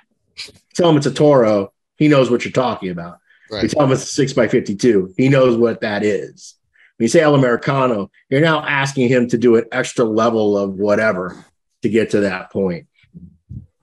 I want to go back, Bear, to Steve's point, and he asked a question, and this is actually something I was going to talk to you about possibly doing a show on, and it's usage patterns when you smoke a cigar, right? So the Exclusivo being a milder cigar, not heavier, I tend, when I light that cigar up, I tend to be in relax mode with that. I'm not doing a review. I'm not really focused on the TV. I'm not doing my day job. But, I find a heavier cigar, no matter what it is something I can kind of multitask with a little better. But I'm not going to light up an Exclusivo to multitask. And it doesn't make sense to do that. So I think there's a pattern, and I think there is a point where you can light up an Exclusivo and appreciate the nuances of that cigar. That's just me, personally. I think that's fair. Yeah. I think also the price also kind of dictates. Sure, absolutely. I mean, I think you're smoking an $8-9 cigar. That's a hey. Yeah. I'm doing whatever I'm doing, and then it's going to go up 32 times, and I'm going to relight it. And okay, if I'm lighting up something that's pushing up into the $20 price point, you really kind of want to say, okay, I either want to be really chilling with it, or I want to really be focusing on it. Yeah. Right. But I certainly don't want to be multitasking with that, because that doesn't make any sense whatsoever. Yeah. I mean, I love the Gordito when it came out in the Mi Querida, because it's an hour long, maybe smoke for me at max. I don't like to smoke when I'm doing video calls for my day job. So it gives me time to smoke that in between, which is, to me, it's like the perfect thing as well. But even if I was multitasking, I could still get a lot of enjoyment out of that. Right. And it's not expensive either. So, yeah. Yeah, I think that's why, I think that's why I enjoy the Cervantes Fino. The short Churchill and the Sobremesa, it provides those outlets that we're talking about. It does. It does. But this we're going to go into our next segment here. We're going to kind of break this up. We got a little bit of fun. So we are going to go back a little bit in Steve's past with this next segment, which is our United Cigar presidential trivia question. And of course, this is always brought to you by United Cigars, featuring La Giana Havana and distributors of Jose Dominguez, Bandolero, Garofalo, and the highly acclaimed Atabey, Byron, and now Alfonso lines from Selected Tobacco. Smoke one today and start living united. So, Steve, this has changed up a little bit since the last time you were here. We've changed this segment to something that's a little bit to my liking. It's around presidential trivia. I have a great affinity for presidential history. I love it. I think it's incredibly fascinating. I think these are some of the most fascinating men in our nation's history, and there's all these really cool nuances within it. And so some of them actually share your history. And I said we were going to go back to your past, because the original time that you actually came onto my show originally, we actually talked a lot about your time in the Navy. So you are a former serviceman and sailor of the United States Navy, and again, we really do appreciate your service. And there are presidents former presidents that have also served in the United States Navy. So here's the question for you, Steve. It is multiple choice, so don't freak out. How many U.S. presidents have served in the U.S. Navy? Is it A, 2, B, 6, or C, 10? So let's think about this. You got Kennedy. You got Johnson. You got Ford. You got George H.W. Bush. Carter was on a nuclear submarine, right? So I'm up to 5. What were my choices? A2, B6, C10. I'm going with 6 because I can think of 5. And Goop, you want to chime in here at all? I'm going to go 6. I'm going to go 6 as well. You are correct, both of you. So here's the really unique thing. Okay. The United States Navy did not have a representative in the White House until the 20th century. Kennedy was the absolute first. Kennedy would have been the first, right? Kennedy was the first. Who was the one I missed? So it was the Navy went on a run, Steve. Kennedy, Johnson, which you named, Nixon was in the Navy. Oh, Nixon! I didn't know that one. Yeah, he was a commander in the United. He was actually the highest ranking of all presidents. Yeah, so Kennedy, Johnson, Nixon, Ford, Carter, you're correct on that, submarine commander, and George H.W. Bush, who enlisted in the military right out of high school, went into flight school, and is still the youngest ace to ever be a pilot in the United States military. I mean, pretty accomplished individual. But Kennedy was the first. Wow. Kennedy was the first. Yeah. No sailors. So I mean, I was thinking it was someone in the 1800s that might have done it. Garfield. Or something. Sailors are always ne'er do wells. Let's get it. Garfield was in the Army. Yeah. So, right. So yeah. So that's really interesting. Well, if you think about this, right? 20th century warfare was the first time that the Navy was really highlighted in terms of press, if you will, right? From up until that point, I mean, think about all the United States servicemen that served in the military, They served in the Army, right? George Washington was the commander in chief. He was the commander of the U.S. Army, right? The first one, right? A lot of other servicemen as well, like, Taylor, Zachary Taylor, Andrew Jackson Army, right? Ulysses S. Grant, like their famous campaigns, the people that put them, the things that put them in the public eye were all about, think about has there ever been somebody that was in the Marine Corps that became president? I don't think so. No, zero. Well, not Air Force either. Not Air Force either. Yeah. I knew not Air Force. Yeah. So yeah, it's Army and Navy, but yeah, the two oldest branches, right? But I guess also part of that would have to do with the academies, right? I mean, when you think about it, and no offense to my friends at the Air Force Academy, but when you think about prestigious academies, more people think about Annapolis and West Point, right? Right. Those are kind of the two more prestigious categories. Academies. I mean, yeah, and they graduate more cadets than those two academies graduate more cadets than and I mean, think about it. Even the U.S. Marines go to the Naval Academy too. So that's another interesting stat. Yeah. But all right. Yeah, I thought that was interesting. That's amazing. Maybe I have a hope in hell here. I rarely do well at these trivia questions. But Nixon being the highest ranking of all those, I thought that was an interesting one too. I knew it wasn't 2 because of Kennedy, Bush, and Carter. So that's why I figured it was either 6 or 10.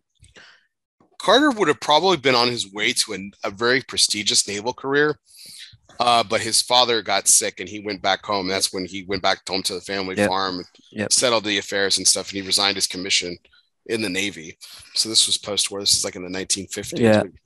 He probably would have beaten out Nixon at some point. He may not even have gotten into politics. Like I said, he was on his way to a pretty distinguished naval career, which is interesting. But yeah, Kennedy being the first, that was one of the fun tidbits about the U.S. Navy and and presidential history and everything. So I'm trying to go back because when I realized that as I was kind of putting together tonight's show and everything, I want to kind of go back and see if John Paul Jones ever got into politics or if he stayed out of it. Because he was a pretty infamous individual as well, and I don't know if he ever got into that realm or if he just kind of stayed away from it. So I have no idea. Well, Steve, when you decided to enlist, was there a reason why the Navy sounded more attractive to you than other branches, or? Yeah, I had hoped to get picked up. I wanted to go to the Naval Academy, but I was a slacker in high school. So I didn't have the accomplishments necessary to justify, but I had the SAT score. I had gotten, I don't know what is the scale 2,400 now. So no, it's gone. Yeah. It's gone. They went back to 16. They changed. Oh, they went back to 16. They went back to 16. Yeah. So I had a 1580 on my SAT. Oh shit, Steve. So what I was going to do, my intent was that they take 75 enlisted members each year, at least back when I enlisted, to go into a Naval Academy prep course. It's a 1-year-long program to then try to get 75 people out of the enlisted ranks to go into the Naval Academy. I don't know if they still do this, but at the time they were. And that was what my pathway was going to be, to get to the Naval Academy. At least that's what I hoped my pathway was going to be. And ultimately, I ended up getting accepted for the prep course. Doesn't mean I would have passed it. Doesn't mean I would have gotten in the academy. But I ended up marrying Cindy, which made me ineligible, because at that time, you weren't allowed to be married and be at the Naval Academy. I mean, now you can be married, now you can be a woman, but back in the early 80s, you had to be single. Single man was the only way you could get into the Naval Academy. They weren't accepting any married people at all at that point, which made me ineligible for the program. So I gave up my Naval Academy dream for my wife. It's all her fault.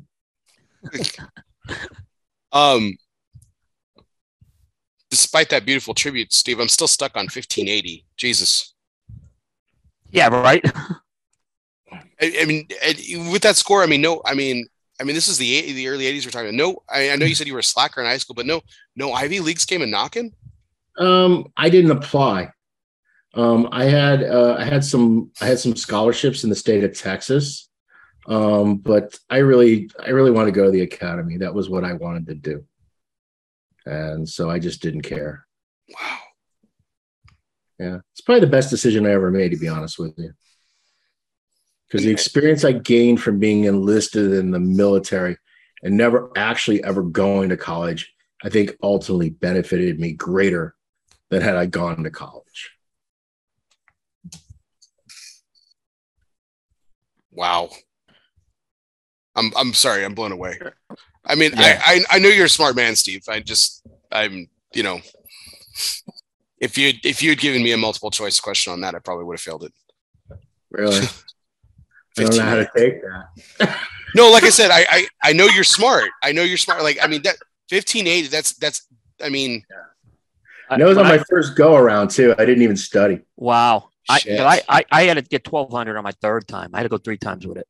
And I really had to work to get that 1,200 because I really tanked it the first time. I got like 960. Yeah, I was the kid that was in they didn't have AP classes in high school when I was in. It was called honors. But I was in all honors classes getting a D plus C minus. I was just the quintessential underperformer, doing just enough that they didn't want to kick me out because I added so much to class, but I just did the bare, like I would look at, okay, homework was worth 15% of your grade. I just write that 15% off. I'm not doing any homework, right? So I just instantly go, okay, the best I can do in this class is a B because I'm never going to do any homework whatsoever. So, where am I in the year? If I don't do this paper, okay, how's that going to affect my grade? Oh, it'll drop at 8 points by not doing the paper. I'm not doing the paper. You know what I mean? I was the worst. The master strategist. I think I'll put it up more to laziness than anything else. It's really quite pathetic, but I did not make good use of my high school. In fact, I think when one day my youngest son got to see my high school transcript and he was pissed. I cannot believe that you're riding my ass because I got an A- instead of an A. You know what I mean? And here you are with Mr. C- in, advanced trigonometry and calculus. It's the class. But I was I was the same way with the homework. Unless the homework was a make or break, I considered it optional. Yeah. I did the first test. I took it twice. The first time I went, I didn't study at all. Scored what I scored, and I was like, okay, well, let me go ahead and study. So I studied for, I think, pretty hard. I went pretty hard after it for like 6 weeks, and I went back and took it again, and I only went 10 points higher. I was like, well, this is a crock of shit. So, it really didn't benefit me at all. But, and I used to think my score actually was pretty impressive until I just talked to Steve a couple minutes ago. So, I was just good at taking tests. You know how that works, right? There's certain things I was really good at. I was good at taking tests. I've always been good at speaking. I've always been a good public speaker. And I've always been really good at extemporaneous speaking. In addition, I'm good at oratory too, but extemporaneous, off the cuff, that's always been really, really good for me. I'm really good at analytical thinking. I'm really terrible at things that require a lot of rote memorization. So like things like organic chemistry, that's a disaster of a topic for me. You know what I mean? That's one that, if obviously I never took an organic chemistry course because I never was trying to get into med school and college. But if I had been in that class, I would have scored a 12. You know what I mean? It's just, I just know that that's just nowhere, just not in my wheelhouse. I've always been really bad at, look, everybody knows this. I'm terrible at languages. I've always been really bad at language. I'm fine speaking in my native tongue, but understanding other languages, picking up other dialects, all of that's always been really, really difficult. So I think it's like anything in life. So some people may look at a 1580 and go, wow, that's amazing. I'm way more impressed with a person that picks up a musical instrument because I can't, like a kazoo is like literally a bridge too far for me. That is what we're talking about. Just not any sense whatsoever of music in any way whatsoever. You'd be impressed with my wife, Steve. She picked up my son's like those toy flutes, those like metal flutes that they get. You get it like any 5 and dime, like tourist shop.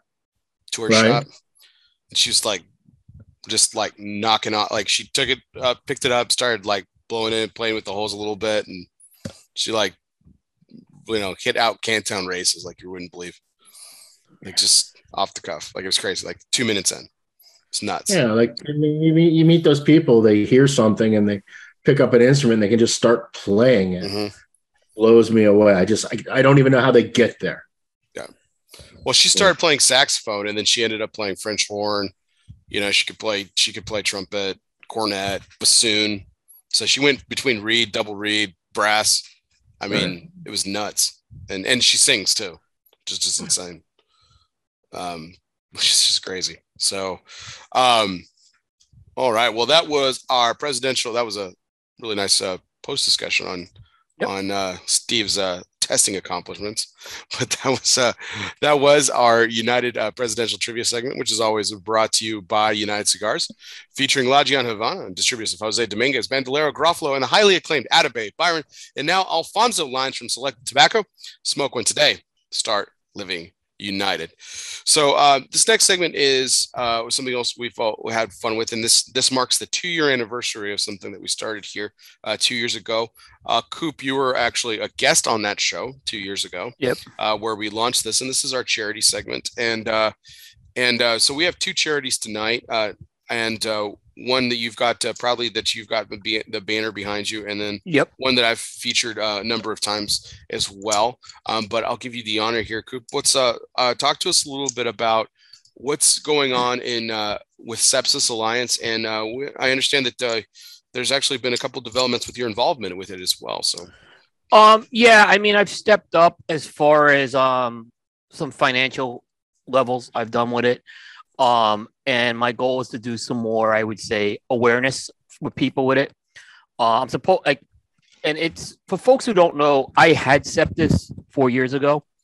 And it was actually about 4 years ago around this time when the initial symptoms came around, right? And why I say this is because I didn't really know much about sepsis then, if hardly anything.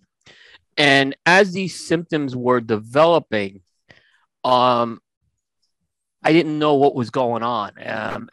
And had I known, I probably wouldn't have gotten as sick as I got, because sepsis is something that you catch early. But sepsis is not a contagious disease or anything like that. It's a condition. And basically what happens is it's when your body has an infection, your body's natural response is to fight the infection. But what happens is the more aggressive the infection, the more aggressive your body fights it. But what happens in some cases, and I had a blood infection. I had an infection in the bloodstream, which spreads rapidly. What happens is when the body reacts aggressively, it could short circuit. And that's what started happening to me, is it was short circuiting.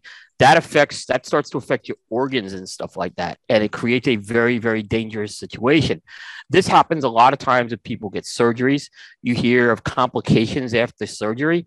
Well, those complications are typically sepsis. Like an infection is developed, and again, those complications are, the body fighting it. And it's very serious. It is treatable, which is the good news, and it's treatable with antibiotics if they can get the infection out. Then your body's not going to be short circuiting as much. But the further along it is, the better. And like I said, there's awareness signs, and that's what the important thing is. So the Sepsis Alliance it's an organization that is committed to awareness and spreading awareness of this. It was founded by a dentist whose daughter died of sepsis, and he wanted to make people aware of it. And they do it through a variety of educational materials, testimonials. I'm working on a testimonial for them of my story with it, because again, and you share those stories, it like I said, creates the awareness. Now, how do we create this stuff? Doesn't come free to create this awareness stuff. They do need funding to do that. And every time I come on here, I say two things. I one, believe in this is a very good thing to support financially.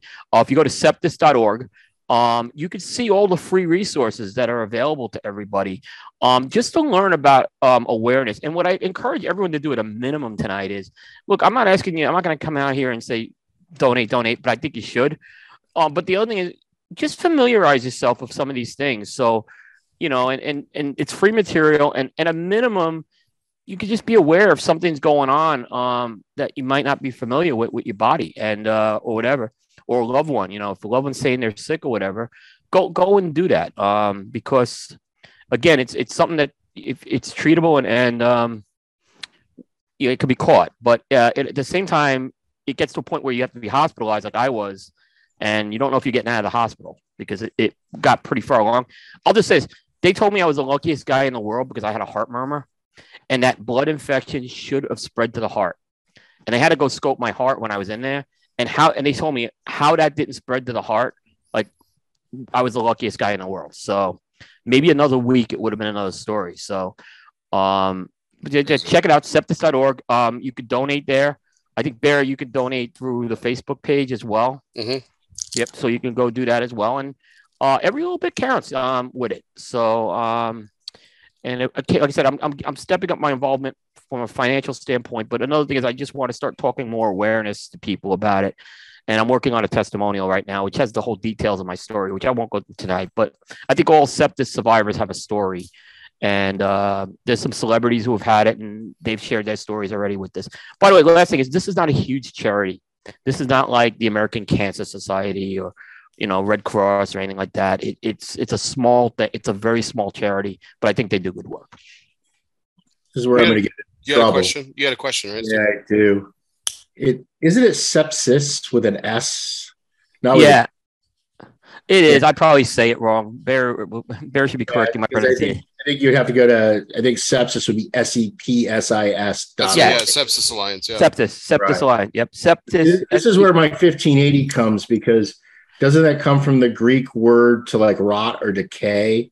Yes. Isn't that what it means? And comes from like the original Latin form of like sepium, I think, right? Yeah. Was the original origin, and I believe you're right on that. I think it's septicemia is the actual name of the disease. That's where you're getting the T from, because it's in septicemia. It's actually septicemia is the condition, and then septic shock is the reaction of the short circuiting. Yeah. Septic shock would be the reaction. Okay, got it. Yeah. But if you're looking for the organization, I think it's SEPSIS. Right. Yeah, it's slides. It's in the chat too. So yep, and it's on my back thing, but I'm blocking it. Like I said, and I know a lot of people have been really generous in the past, and and I always will talk. It's the one charity I've really gotten behind over the past few years, because again, if I could help one person out, maybe it won't be too late. And there's a couple of people I've advised them, hey, the other thing is, if you feel you're sick, right? The way they kind of determine if you have like is through a blood culture. So if you feel like you're going to an ER room and they're not like, just, hey, do the blood culture on me, and they'll do it. And that's actually what happened in my case. Is my wife said, go do the blood culture. She knew to do that, and it came out positive. So it's not something that like a regular blood test will sometimes pick up. So. Well, it was your wife that actually noticed something, right? Like you weren't feeling like your best. You knew you weren't feeling good, but she was the one that kind of identified like, no, something's really wrong here. Yeah, we went to go see Creed 2, and I don't go to the movies a lot, right? But I wanted to go see Creed 2, and she could see I was very uncomfortable and not feeling well during that movie. And right after that, she drove me to the ER room. She said, "You're going to the ER room." And normally it's the opposite way around. I'm the hypochondriac. But in this case, I'm like, nah, I'm just like tired or whatever. But and fatigue is a big thing, by the way, with this. And I think when I was in London 4 years ago is when the onset of this came on, when I started feeling tired for no reason. So then it just, and it was like by Thanksgiving I was in the hospital. So. Well, you're tired for a reason, Coop. You go 24/7. Well, I have improved my sleep habits a lot because of that. That changed. The sleep is a way your body kind of recharges itself, and you build up immunity with that. So that was not hurt when I was doing a sleep is optional thing. Not a good thing to do, especially when you can do it maybe when you're 25, not when you're 55. So I posted it in the chat. I really encourage you guys to do some diving into this. This is a great organization, as Coop was mentioning. Yep. It's a small organization that brings a lot of awareness to something that does claim the life of a lot of people and put people's lives in danger. I mean, you go into the hospital for one reason, and you end up in septic shock. I mean, there's just so many different ways. Yeah, I saw your cup on the picture. Yeah, Team Sepsis. Yeah. So sepsis, Team Sepsis. Sepsis. Yeah. I will say, I butcher pronunciation, but I shouldn't butcher that one. It's not even Spanish, Coop. Come on. I know, right? So, this was something that we started 2 years ago. This was a project that I started 2 years ago, and it was something that I sat down with my wife, and I wanted to do. I didn't know what I wanted to do. I wanted to do something with the show that was a little different, and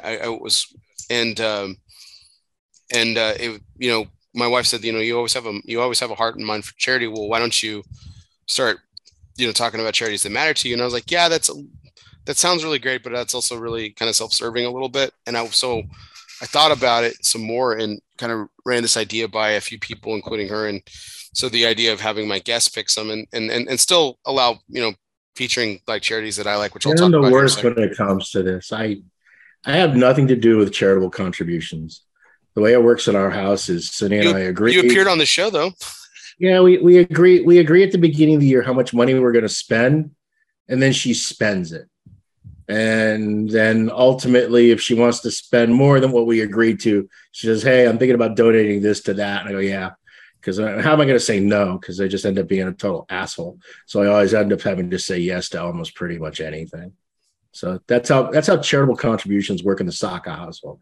Cindy is the one that cares. I'm the one that just ends up ponying over the money. But it gets ponied over.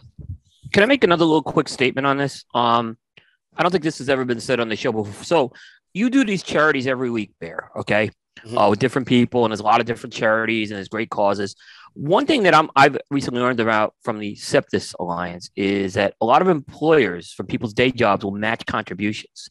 So if you're donating here, also find out if your employer is willing to match a donation or something like that. You'd be surprised. And not every charity's on there, and you can tell them about a particular charity and get it on there. So it's another. Yeah, that's kind of the way it works for us too, because you have a budget set aside. Yeah. That, hey, is being dedicated for charitable contributions. So ultimately, you as an employer, if you have that in your budget as a line item, that's one of the reasons why companies will match it. You know what I mean? Yep. Because they intend on donating whatever that number may be, $5,000, $25,000, $100,000 a year. Big companies, millions.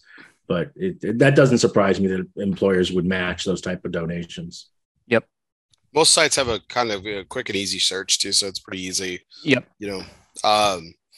But the charity that I wanted to feature tonight is one that I've brought up a considerable amount of time as well in the last 2 years, and I've done it across different platforms and everything. It's a organization that I'm very passionate about, just Canines for Warriors.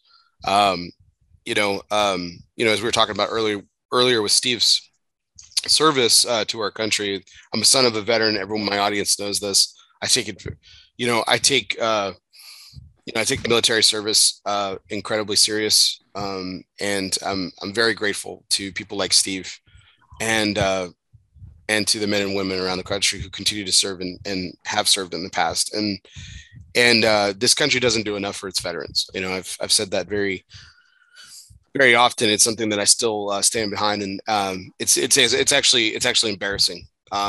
The level of treatment that our veterans get. So it's organizations like Canines for Warriors and other fantastic organizations as well that really serve our veterans. I mean, even one that, that's very closely tied to this industry, Operations for Cigars for Warriors. Storm Bowen does an incredible job.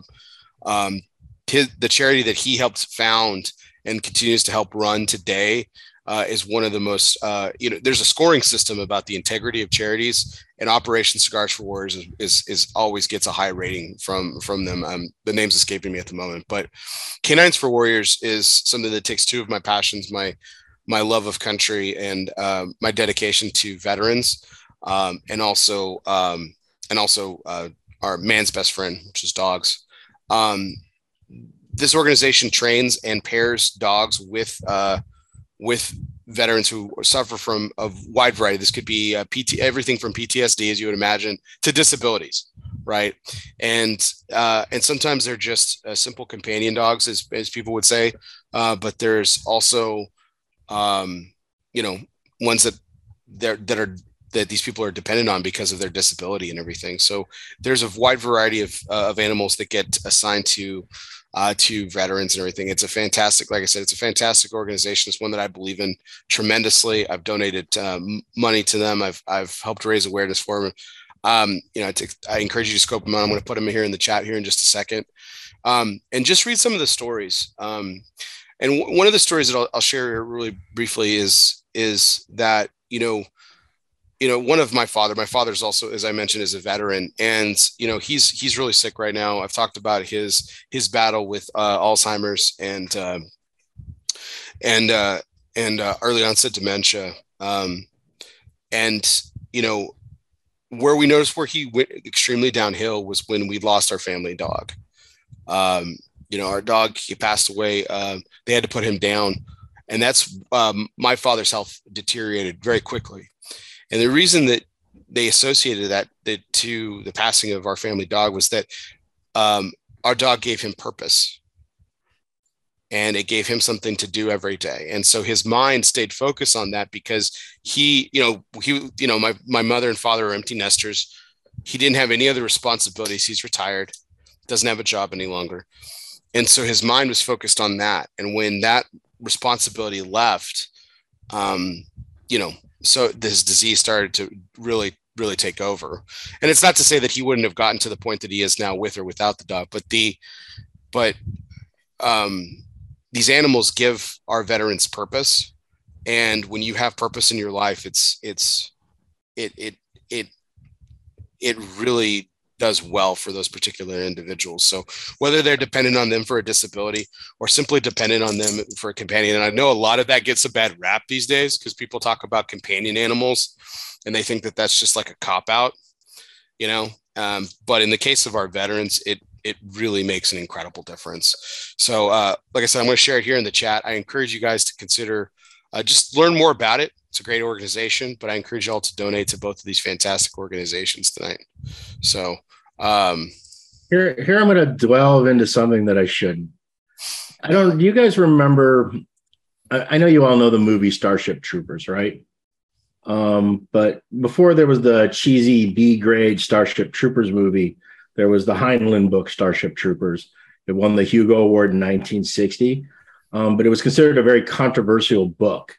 And the reason it was considered controversial was that it basically put forward the premise that all citizens should have to serve in the military, that it's in the best interest of society that if everybody has to have a common experience and serve in some capacity in the military, that will make them better citizens.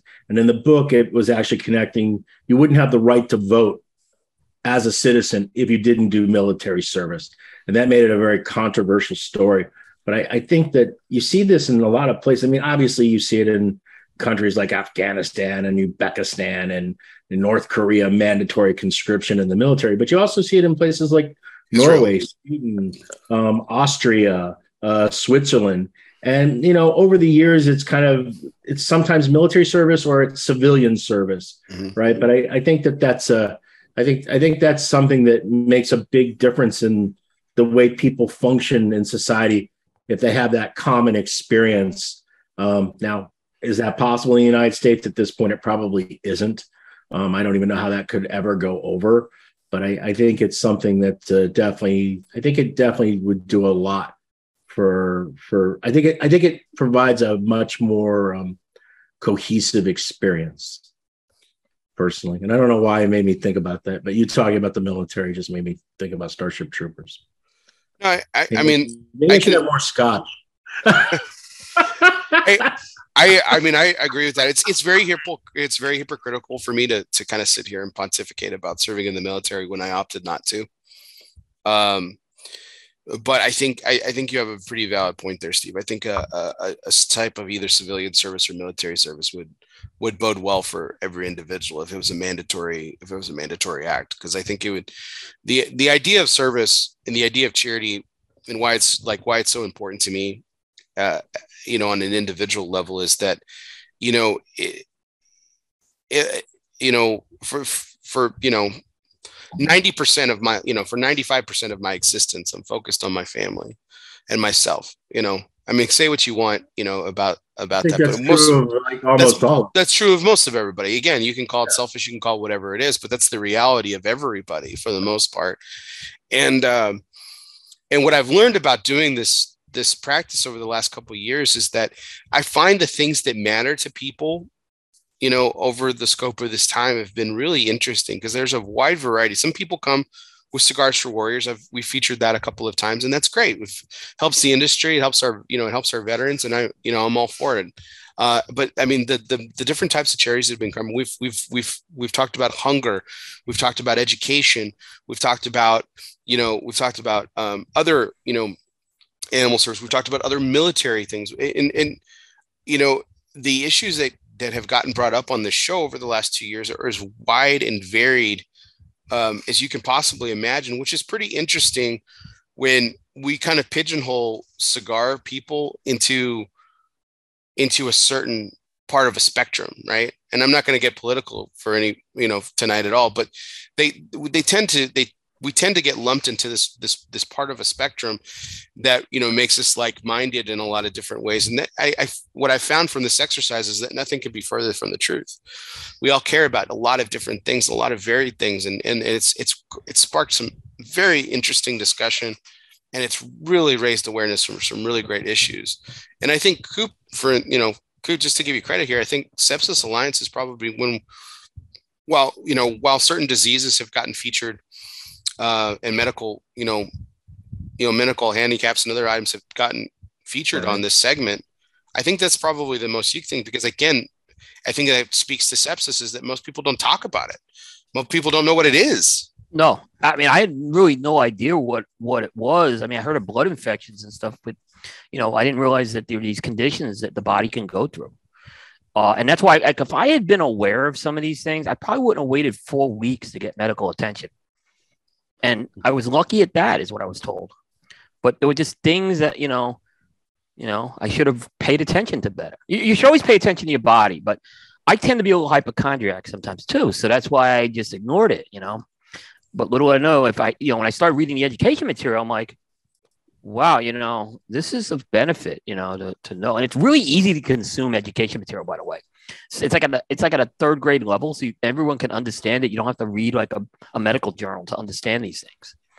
So they do a good job with it. So the one time you opted to ignore it, it became something serious. Yeah. I'm not trying to laugh at you, Coop. But it's very true. It's very true. It's very true.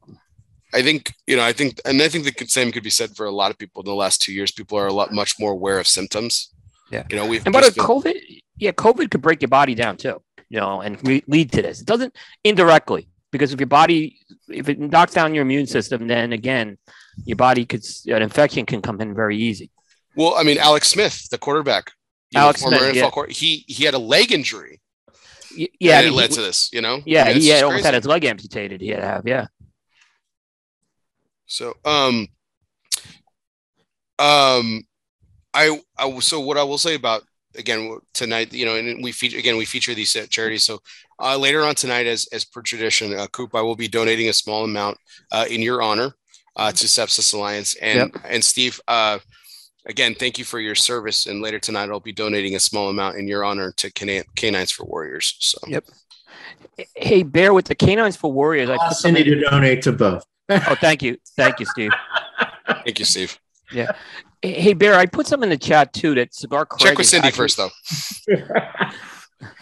I put some in the chat that Cigar Craig's actually doing a fundraiser around Canines for Warriors on his website this month, and he's doing a giveaway of some Drew Estate swag. So, fantastic. So I put the link in there, and I encourage folks, if you want to try to win something with your donation, go ahead and do that. So, and then of course we will have our annual Chevy Chase Christmas Vacation fundraiser. So if you want to watch Christmas Vacation with Bear, Joe Grower will be setting that up, and there'll be a required donation to Canines for Warriors of I think it's like a really nominal thing, like $25 or something, and you'll get access to the cringeworthy performance of the watch party. The terrible acting of one Chevy Chase. But you will be subject to my commentary, which, as the last years have proven, I do not hold back. So, well, with Joe now going to Vegas, there's the movement to do a Vegas vacation one with you too. So stay tuned if that's going to happen. I know it's hard pulling this once a year together. No. So. Yes. We'll have to figure that out. Okay. All in the name of great charity. So yeah, maybe we'll do that live at the media compound. Oh, Jesus Christ Almighty! Jesus, that would just be awful. But let's get back into cigars here. I've lit up my second cigar, the aged Mi Querida, the Ancho Corto, which is smoking fantastic right now, Steve. This is probably my favorite size in this Vitola. This is my favorite Vitola in this blend, excuse me, and I'm really, really enjoying it. It's smoking incredibly well. But there was another Mi Querida project that you launched this year, and it was part of another limited project, which was the Saka Khan. Saka Khan. Here we go. Saka Khan. Saka Khan, let me rock Saka Khan.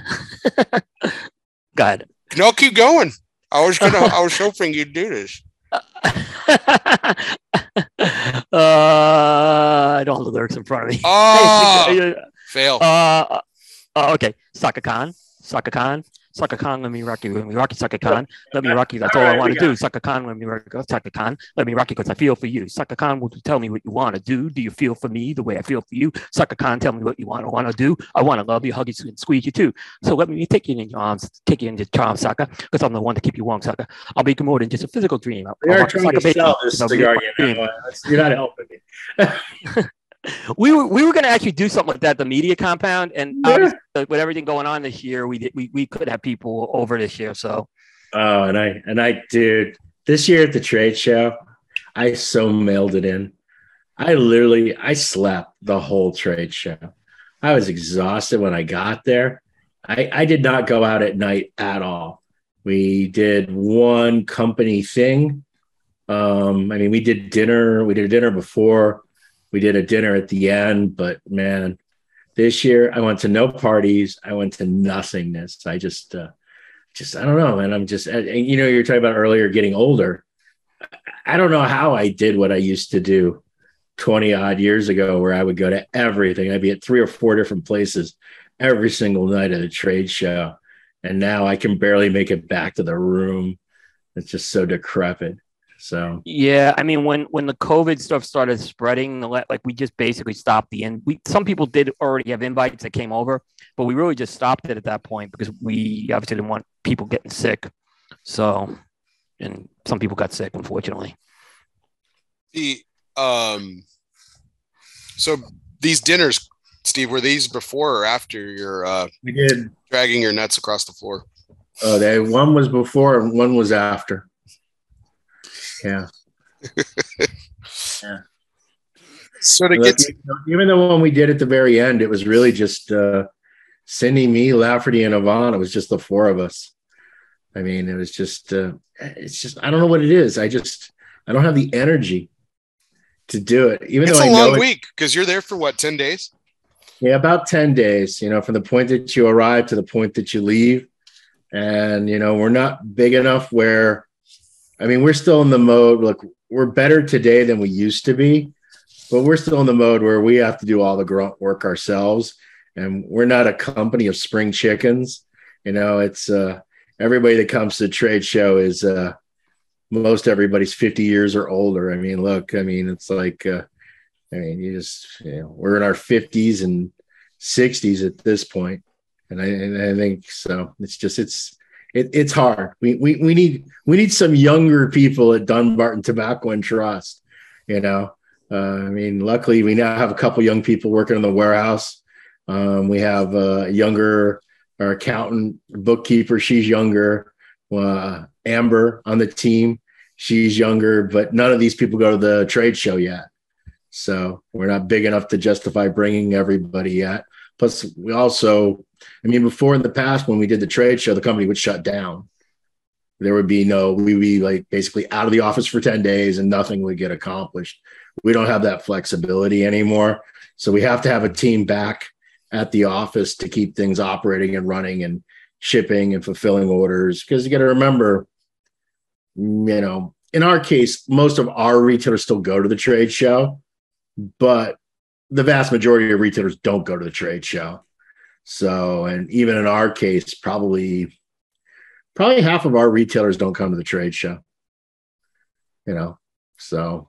Is that why you recruit Chris every year? Because that guy was running laps around the booth, even on the last day. Holy cow.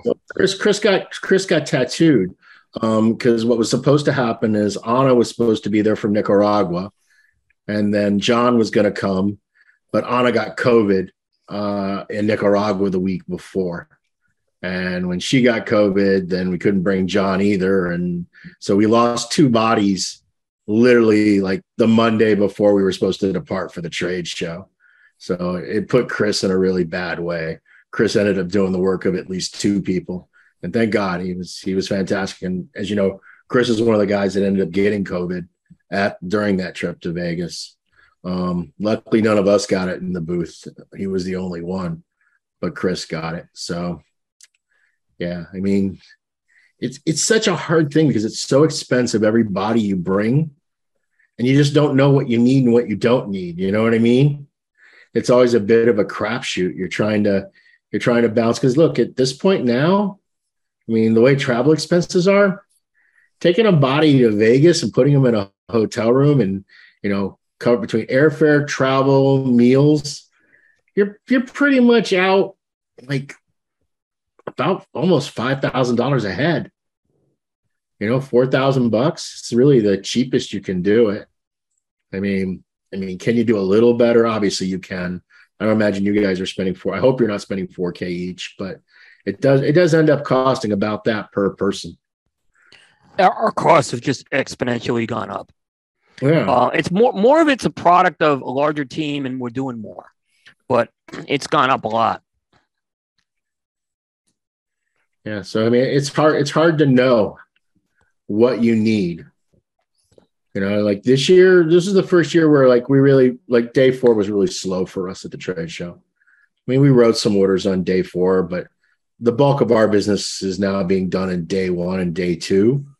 And then, I mean, we were busy day 3, but day 4, I don't even know if we wrote 4 or 5 orders on that last day of the trade show, where normally we'd be still, doing another 15 to 20 orders on that last day. But again, this is just part of the progression.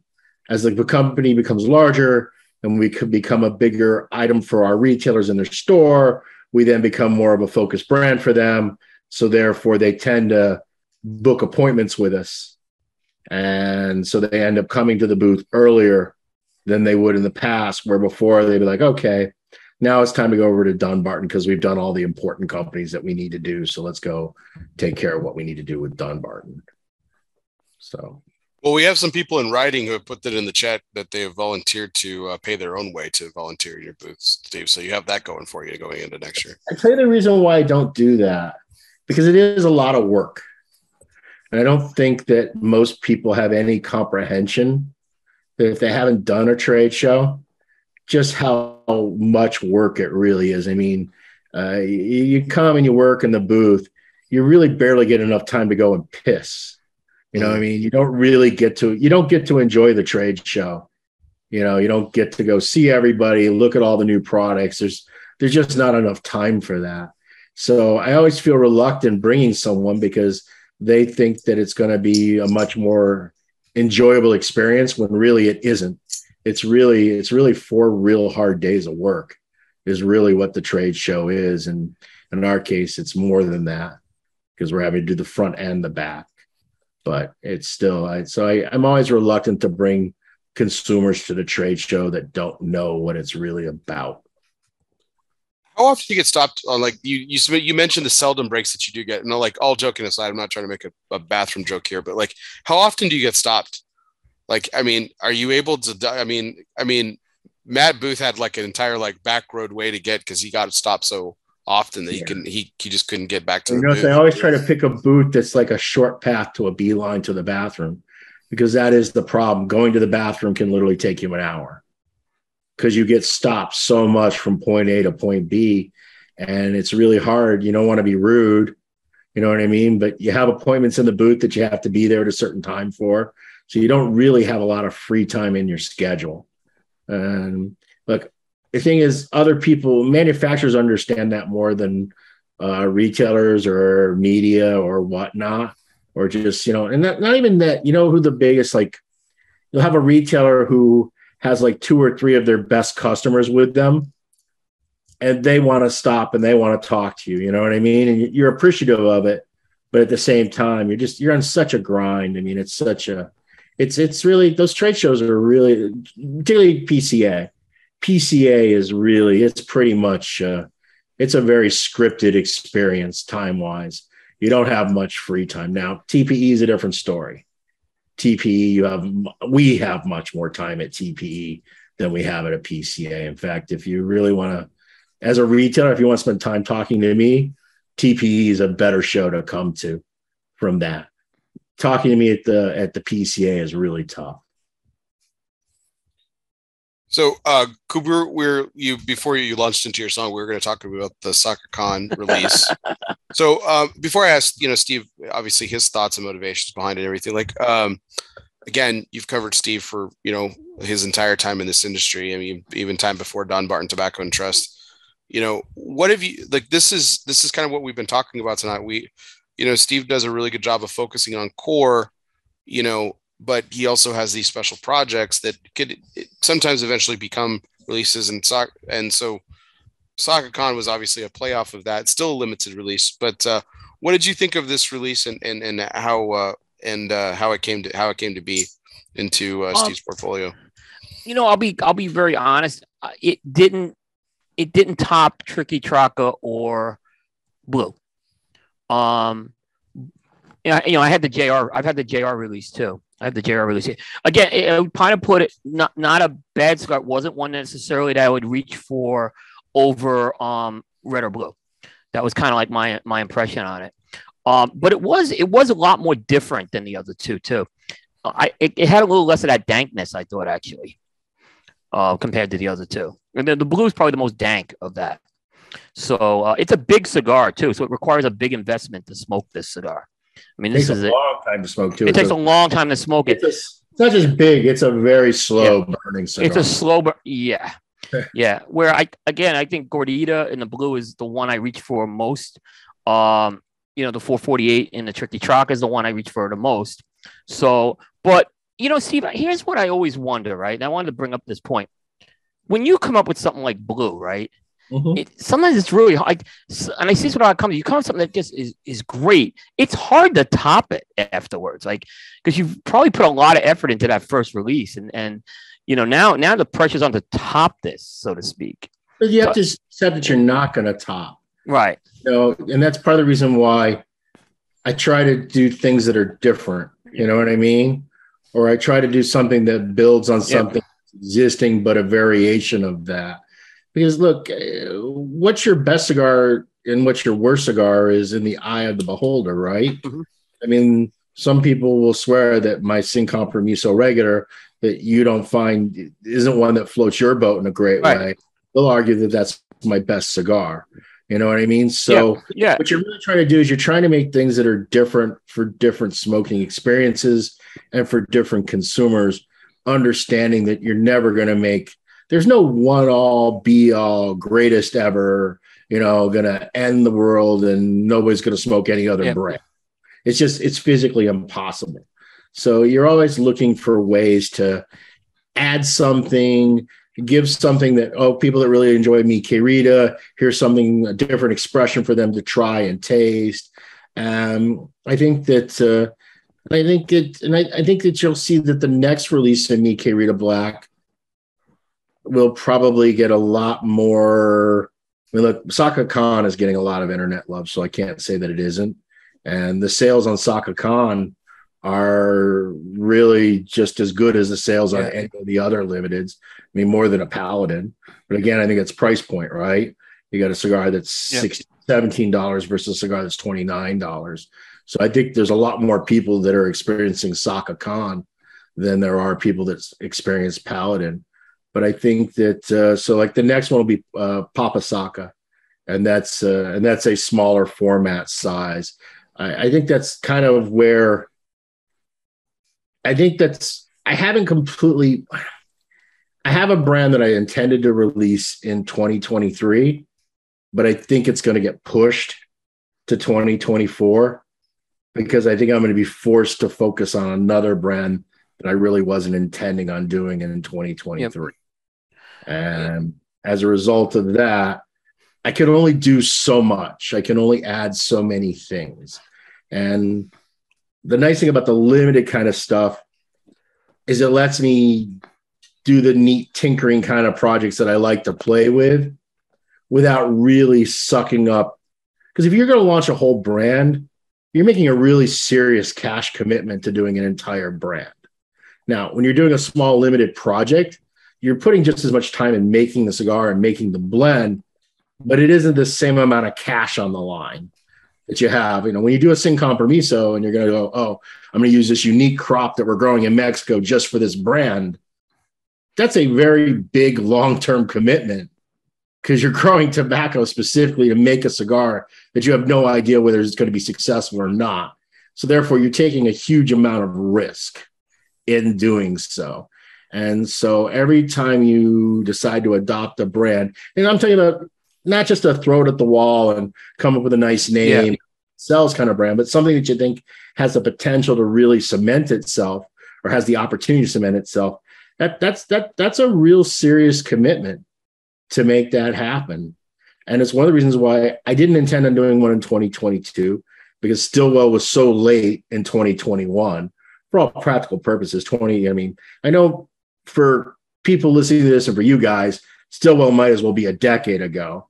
But when you really think about it, Stillwell will literally be 1 year old next month. Right. It's not even a year old. I mean, we started shipping Stillwell in November of last year, if I remember correctly, maybe mid-October, right? It was right around then when we started selling it. So I always have to balance this out one way or the other, and you can't do everything. I can't do everything because I'm too broke.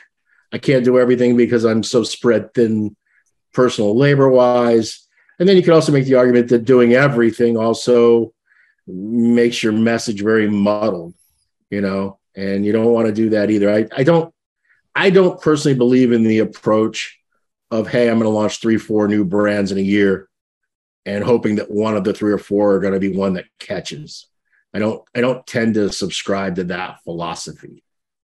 I will say, though, it's the one that generates the most cash in the short term. And so that was a question I was about, because I to Steve, the blue is absolutely my favorite of all 3. But I think for most part, from the history of Mi Querida, that when people smoked the blue, they enjoyed it or they didn't, right? But when you launched red, there was an expectation of what red was going to be, and I think what black is proven to be, even though like people got a preview if they had a chance to smoke it from JR's 50th, like I think it's so completely different. And you can correct me if I'm wrong here, but I think the blend is different. The taste is obviously different. So but really, it's the same. It's the same base blend, but it's with an addition of a Honduran tobacco to it. So it's not a dramatically different blend. I mean, it's definitely in the Mi Querida genre. I mean, there's definitely interconnectivity between the blue, the red, and the black. Okay. I think it's just a question of which flavor profile do you enjoy the most, and certain consumers like red better and other consumers like blue better. And I imagine as black grows as a portfolio and there's more accessible sizes than just the baseball bat that there currently is, I think that'll change things. I think that when people smoke, when they start smoking a Toro to a Toro to a Toro, then you'll start to see people who go, oh, black is the one I prefer of the 3. Now, but what you don't want to have happen is you don't want one to supplant the other. You want, like, blue is my number 1 seller in Mi Querida. I sell more blue than I sell red, but red is growing faster than blue did. Right. You were saying that earlier. It just hasn't caught up yet. Now, in the end, I don't know. Now, what will black do? I ultimately have no clue what black will do, because what black is now is it's a limited production Vitola within a family of a brand. So it's a snapshot. It's not, there's not enough black for black to compete with blue or red in any way whatsoever. And even if I add the smaller size of black, which I will next year, it still won't have the opportunity to do what blue and red are doing. So take the Vitola out of it, like you coined the phrase there, a baseball bat. So take Vitola out of it for a second. Just talk about blend. So if I'm a smoker that's being introduced to Mi Querida for the first time, how would you suggest to smoke it, and what progression would you say? Blue, red, black, or would you say? Yeah, I would say blue, red, black. Okay. All right. So because and Coop, you can chime in here too. Like I feel like black from a strength profile fits between the blue and the red personally. Yeah. That's what I was going to say. That's what I thought. Yeah. But you would still smoke it. You would still smoke it that direction though, just to kind of catch the in between by smoking that one last. Yeah, I mean, because the Mi Querida core liga is the same between all 3. The blue is the core liga. The red is the core liga with the incorporation of the Dominican Ligero, okay, that comes from Reyes. And then the black is, instead of the Dominican Ligero, it now has a Honduran Ligero that we grow in Hamastran. So you basically are looking at really the incorporation of just one additional ingredient in the red and another additional ingredient to replace the one that's in the red within the black. But I mean, there's definitely continuity between all 3. So I think it just comes down to, how do you like your chocolate ice cream? Well, I don't, but yeah, I get your point. No, it's funny that you said that, because like I think that was the point that I was trying to make, Steve, and it was that about the blend is that I like blue, like red to me. There's a progression there, and yeah, that one ingredient kind of makes sense. But like you're saying that if you had asked me that question and just kind of blindly, I would have said that black was completely different. I mean, I basically said it. It seemed more different than it just seemed more different. Yeah. But also, there's not a double Corona in either the other side. Red to have a physical Vitola heads up, right? Mm-hmm. Whereas, like when you smoke a Gordita in blue versus a Tricky Traca 448, you now have an even playing field when it comes to size and weight and density of cigar. So I think it becomes much easier for you to do a head-to-head. But how can you compare the black when there isn't anything even, and it's not big enough ring gauge wise that you get into where the Grand Buffaloes are or the Tricky Traca 764, because you're really in a much different genre when you get into the Gordo size versus that more classic double Corona size. Yeah, those are Coop's favorite sizes. But that might be an interesting exercise. I don't think so in Mi Querida. No, Coop. I don't think either of those are your favorite Mi Queridas, the big ones. Right. No, it's actually in the Mi Queridas. It's the smaller, the Gordita and the 448. I mean, those are the ones I tend. Oh, wow. Yeah. So there's a place where Coop tends to smoke larger, a lot of Gordos, and those tend to be some of the sizes he favors the most. But in Mi Querida, no. I thought I thought the Grand Buffalo was a good size for the blue, but it didn't replace the Gordita for me. So it all depends on the blend and what it does for me, like in a size. And Bear and I take the philosophy we don't dismiss a line if we don't like one size. Right. We always kind of keep looking and see, because we've been surprised a lot of times that something has hit us. Because in certain brands and certain blends, I like other sizes better. More. I don't always like the Robusto the best. I don't always like the Toro the best. I don't always like the Lonsdale the best. You know what I mean? It just really it really depends on how the blend translates into that cigar. But again, you're in unique territory because that's not the way most consumers smoke. Most consumers, pretty much the vast majority of any cigars they smoke are in one or two size ranges. They don't tend to play the field very much. They have a size, and a lot of times the size has to do with what their schedule is. Do you know what I mean? They have so much time at the end of the day. They have so much time when they get off work on their drive home. They have so much time, on the weekend that they can smoke. Or hey, they smoke when they're walking their dog. That's the only time they ever get to smoke is when they walk their dog, right? Yep.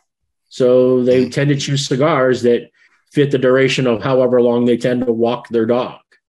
And you get other people that only smoke cigars on Friday, Saturday, and they like to do it with a bottle. You know what I mean? And they want to be there for 2 hours. So, I mean, that's the way the average consumer smokes cigars, not the person that's like really into cigars. Yep. Well, I think that'll be a fun exercise, Coop, as he continues to build the black, as we could do that kind of, ahead. Problem is you never will, because I'm probably going to pick odd sizes for the blacks. Well, damn it, Steve. Yeah. It's coming. I know the next one will be a very classic Cuban Corona Gorda size.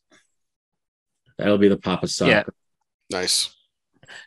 Steve, was there a Mi Querida green floating around at one point? There's a band. Okay, I thought I've seen it somewhere. That's why I was asking. Yeah, I made Mi Querida green bands. Look, it's just cheaper to print the bands when they're printing them and cutting them and doing all the work. So I had to make the black bands, and I had to make a dark green band. So I already have dark green bands too. They've never been used on a cigar. I mean, okay. I'm sure they've slapped them on some cigars, and there's been some photo. I could have swore I saw it. That's why I was asking. He mentioned a green on one of my shows, so maybe that's where I heard it. Yeah. And then there's a version of Mi Querida that's box pressed that I made a long time ago, like 4 years ago, in a Toro size, and I actually used a Dunbarton green band on it. So it's the Dunbarton logo, and it has a green band on it. And you'll see occasionally consumers, because I'll sometimes give them out as a special unique thing at an event or something, where I'll have these. They're pretty aged now. They're like 4 years old, and it was I made like 1,000 of them. It was a box press 6x52 of Mi Querida. I do remember that one too. I didn't get to smoke it, but I remember seeing it. But I decided not to do it because I've kind of gone that direction with Red Meat Lovers. And even though the Red Meat Lovers blend is different than the Mi Querida blend. Red Meat Lovers is still a Connecticut broadleaf, earthy. It's in that kind of wheelhouse. If you like Mi Querida, you're probably gonna like Red Meat Lovers. Like Red Meat Lovers, you're probably gonna like Mi Querida. It's really just a question of the two that you like the better. And what's happened with Red Meat Lovers is I tend to go down the Prensado route with those. So if I do Red Meat Lovers and their Prensados, I'm kind of competing. You know what I mean? I got to also think about how am I competing with Red Meat Lovers as we continue to grow that brand. So speaking of growing brands, this is something we kind of touched on earlier today too, Coop. So like, Coop, when last year, like you said, it's ancient now, it's ancient history, the launch, but it's barely a year old now. Coop, when Steve launched Stillwell, there was, we had some questions, not around how the cigars tasted necessarily or were made, but we just didn't know how the market would respond to it, because it was very unique and different. I'm sure you had similar questions to it, Steve. But I think what you were suggesting too, I mean, Coop, where do you think? Do you sit that these have hit the market well and have been successful, or is the jury still out? Because again, we're only a year into it, in your opinion. So it kind of depends where I am, right? I know where Steve launched the cigar in South Carolina, and I believe it has a pretty good following out of Low Country, right? And I kind of get it with that store. I think in Charlotte it's been a little different, just because there's not the pipe community here is very limited. So the way I've kind of, in my opinion, they were good cigars. They're not for everybody, is what I've kind of said to them, but they're good cigars. I think the Navy blend's my favorite of the four. I've reviewed two of them. I have the other two coming up this month. But and for me, it was something that interested me to smoke because it was different. It was so different than anything that I ever smoked. And and I think the Navy, and I surprisingly really like the aromatic too. They kind of hit me well, but like I said, if I go down to Low Country in South Carolina, I've been there. That cigar's popular down there. Steve, you can correct me if I'm wrong on that, but. Well, I don't know about particularly that count. It doesn't surprise me that it would be. What I do know is overall sales of Stillwell is really, really high. It's actually at the current rate that it's going.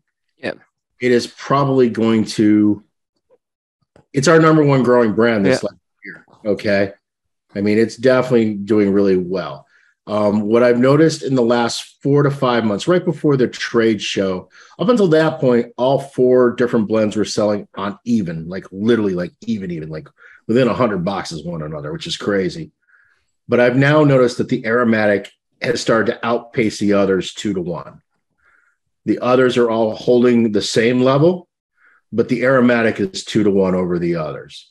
And that's what I'm seeing, which is kind of what I always thought would happen, right? Because people tend to like that kind of flavor profile that are wanting to smoke those more, unique, because it's basically, for all practical purposes, it's kind of a quasi flavored product, right? Yeah. Aromatic pipe tobaccos are case tobaccos. So therefore you're getting that kind of case tobacco sensation.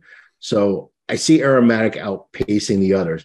Now, what I will find interesting is, so this year, the holiday release is an aromatic. This one, I think, is less sweet than last year's. I like this year's aromatic blend better personally, but consumers may not, because it doesn't have a sweet in the head on it like the aromatic number 1 has. So all the sweetness that you're getting is a result of the pipe tobacco blend. So it's rather unique. But my intention with next year, assuming that Stillwell continues to grow the way it is for the holiday release, I'm going to do a Balkan style blend. And anyone that smokes pipes knows that Balkan pipe blends are some of the absolute strongest blends that you can smoke. So next year, if things go the way I think they're going to go, there's going to be a really heavy Balkan style Stillwell, which would really appeal probably to the guy that likes to smoke really strong cigars, which doesn't fit with what the current Stillwell line seems to be. Because most of them are in the mild and medium category is where I would put Stillwell. but I think next year the brand will have enough momentum that I can take a chance of throwing in a Balkan in there. And it may be a Balkan, or I'm also working on a variation of it where it's kind of a cross between a Balkan and a Burley blend on the pipe tobacco side. So I'm really, because Burley is the other really super, super strong style of tobacco that you get in a pipe. So it may be kind of a co-product. You know, I think we're losing Bear. He's falling asleep. I see him. I'm good. I was looking at, but yeah, I'll wait for Coop's comment. But yeah, I was just going to talk about it. So Steve was saying this earlier. We didn't see Stillwell Star on a lot of consensus last year or lists last year. We saw it on some lists, but I don't know necessarily if it wasn't on the consensus. And I think, Steve, you said it. You kind of divided the field with 4 different blends. So reviewers are going to kind of gravitate to 1 or 2 of them. I think Charlie would have put it all together. I don't think he does. Okay. From what I understand, and I'll ask him that coming on our show in December. I don't think Stillwell I ever thought I would do well with the media. I thought it would do really well with the media from the novelty part of it, right? Where it would get a lot of attention because it was just so weird and so different. So I knew it was going to get a lot of attention that way. But I didn't expect that Stillwell Star was going to be in either of your guys' top list at the end of the year, because it's just not the type of cigar that I know that most of us like to smoke.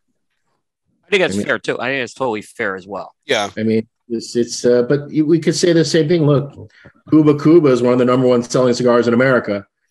How many times do you see Acid at the top of a list? Yeah. Right? Sweet Jane is a massive seller in the marketplace.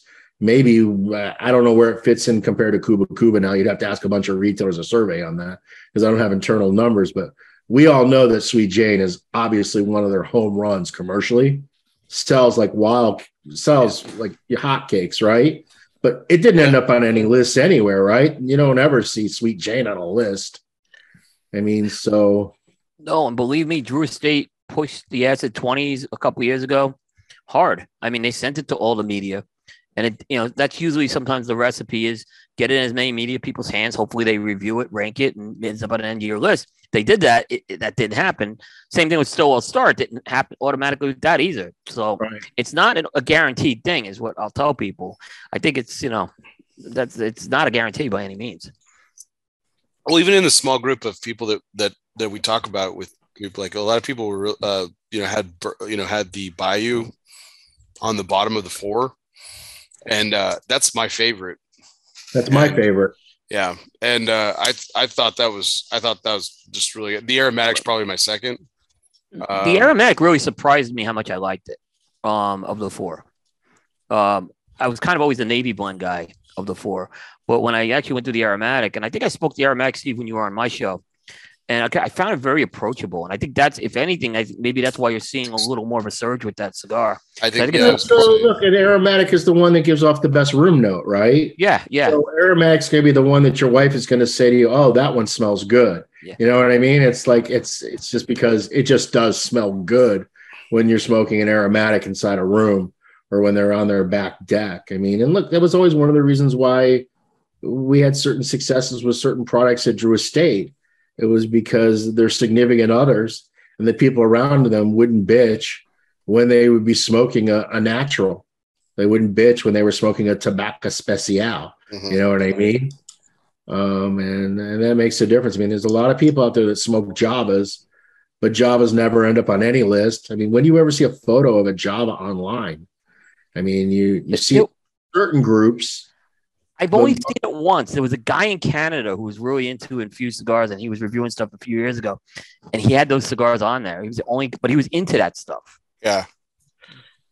I think it's the connotation. I'll be the first to confess this too. I mean, like when I started really getting into cigars and everything, like I turned my nose up at those blends, initially, and they weren't real cigars. They weren't, I mean, the negative connotations ran rampant, even in my own personal, assertion of it. And that's incredibly unfair because they are incredibly popular, and they're made with just as much care and just as much meticulousness, if not more so. Some of them are, and some of them aren't. That's also part of the problem, right? Sure. I mean, there's definitely different grades. Look, there's different grades in traditional cigars too, right? The stuff that people are getting from CI for $2 a stick in a bundle is not the same cigar that you're smoking when you smoke a Monte Cristo 1935, obviously, right? Mm-hmm. But they're still just both traditional cigars. It's no different in the flavored and fused side of things. There's definitely higher quality product out there and lower quality. You can't just put it all together. But typically, if you're like, look, I was president of Drew Estate and I never smoked any of that stuff. It never floated my boat either, So, I mean, if I had to smoke an acid, the Toast or the Big Bang. That's like that. Yeah, the Big Bang is actually what turned me, and it got me thinking more about it. That's funny. That's funny you said that. I mean, those are the two that maybe I'd like, okay, this doesn't completely suck. I get it here. You know what I mean? But in the end, I didn't become an acid toast smoker because it just didn't suit my fancy. Just the same way as, look, I smoke more Bayou than any of the others. I light an aromatic because I have to. It's my job to light aromatics to make sure they're right, to make sure they're consistent. But literally, I don't smoke that many aromatics. When I go to the humidor to pick something for me to relax with, I'm not grabbing an aromatic. But looking at my sales numbers, obviously, there's a lot of people that are. Yeah, I think it's just I for one was pretty interested in it, just because you were doing something so different, and I wanted to see how the market responded to it. It's obviously done really well. I mean, I go into a shop now, and I'll probably pick up one if and when they're available. I usually just keep grabbing them. Just I don't think I'll ever be a box buyer on it, Steve. With all respect, but let's be honest, Bear. I mean, what are we all box buyers though? We all probably have 4, 5, 6 things that we're box buyers of, right? Mm-hmm. I mean, what are you a box buyer of? It's very hard to become a box buyer on anything, really, particularly in today's market when you have so many options and so many variations of things. So, well, unless you're Aaron Nielsen, but yeah, I got you. Yeah, I mean, it's just not a. It's not look. There's a difference. I mean, you have box buyers that are box buyers because they want to complete their collection. So you have those box buyers, but they can't smoke all the cigars they're buying. They're buying to have it as part of their collection and have the option of smoking it. But they're not smoking all the cigars they're buying. You physically can't. There's not enough time in the day to smoke everything that some of the box buyers buy. And what typically ends up, and you'll see this too, if you talk to retailers, they'll have these whale customers. They'll go on this huge tear for 2 or 3 years, and they'll just buy. Then all of a sudden, they just kind of like dry up. You know what I mean? Because nobody can sustain that type of purchasing pattern. No, I agree. Like, I bought heavy on Bewitched just because, just how, just basically how you said you were really enjoying it. And I was like, well, I might not be able to get these anymore if people are going to buy them, with how much favoritism you showed to it initially. And, but I mean, like the Exclusivo, like I always have a box on hand. I mean, that's a small box, mind you. It's not like there's not that many cigars in it. And the commitment's actually pretty low for a pretty stellar cigar when you talk about, financial commitment too. And I think that's why you're in a box for what, 135-ish, I think. Yeah, less than that, depending on whatever. Mm-hmm. But it's a great commitment for a fantastic cigar. And yeah, you don't get that many, but what I really like it too is just, again, they're more expensive, but you can buy a box of them and have on hand. Like there was another release from another company this year that I was really excited about the cigar, and I was going to invest in a box because I really liked the initial blend that I had, the sample I had. But then they had, it's a $15 cigar retail, and they have it in 24 count boxes. I mean, that's a pull. Yeah, this is a challenge that we're all running into now. Packaging is so expensive, but cigars have gotten so expensive. And look, it costs the same to make the small count box as it does to make the large count box. And we don't make money on boxes. So those costs just get instantly passed to the consumer. So when you make Sobremesa a 13 count box like Brulee's, it means the consumer at the register, he's spending about 50 to 60 cents more for that to be in a 13 count box instead of being in a 25 count box. But he can buy an entire box of Brulee, and he can get that box of Brulee for under 200, right? Whereas if he buys a whole box of 25 count Cervantes Fino, he's got a $370 purchase sitting in front of him. You know what I mean? It becomes a hard nut to crack. So you're in this weird area right now where consumers tend to be okay spending $10 more on the cigars to have boxes that are half as large. It also goes part into the way we as consumers are now too. We tend to like more variety. So they would rather spend an extra $5 to $10 to have it in a smaller box so they can have more different boxes. And look, and it's one of the reasons why I think too, as a company, we've done so well. You notice that I tend to focus on these smaller format boxes or smaller quantity boxes. I tend to try to do a lot of 10 and 13s.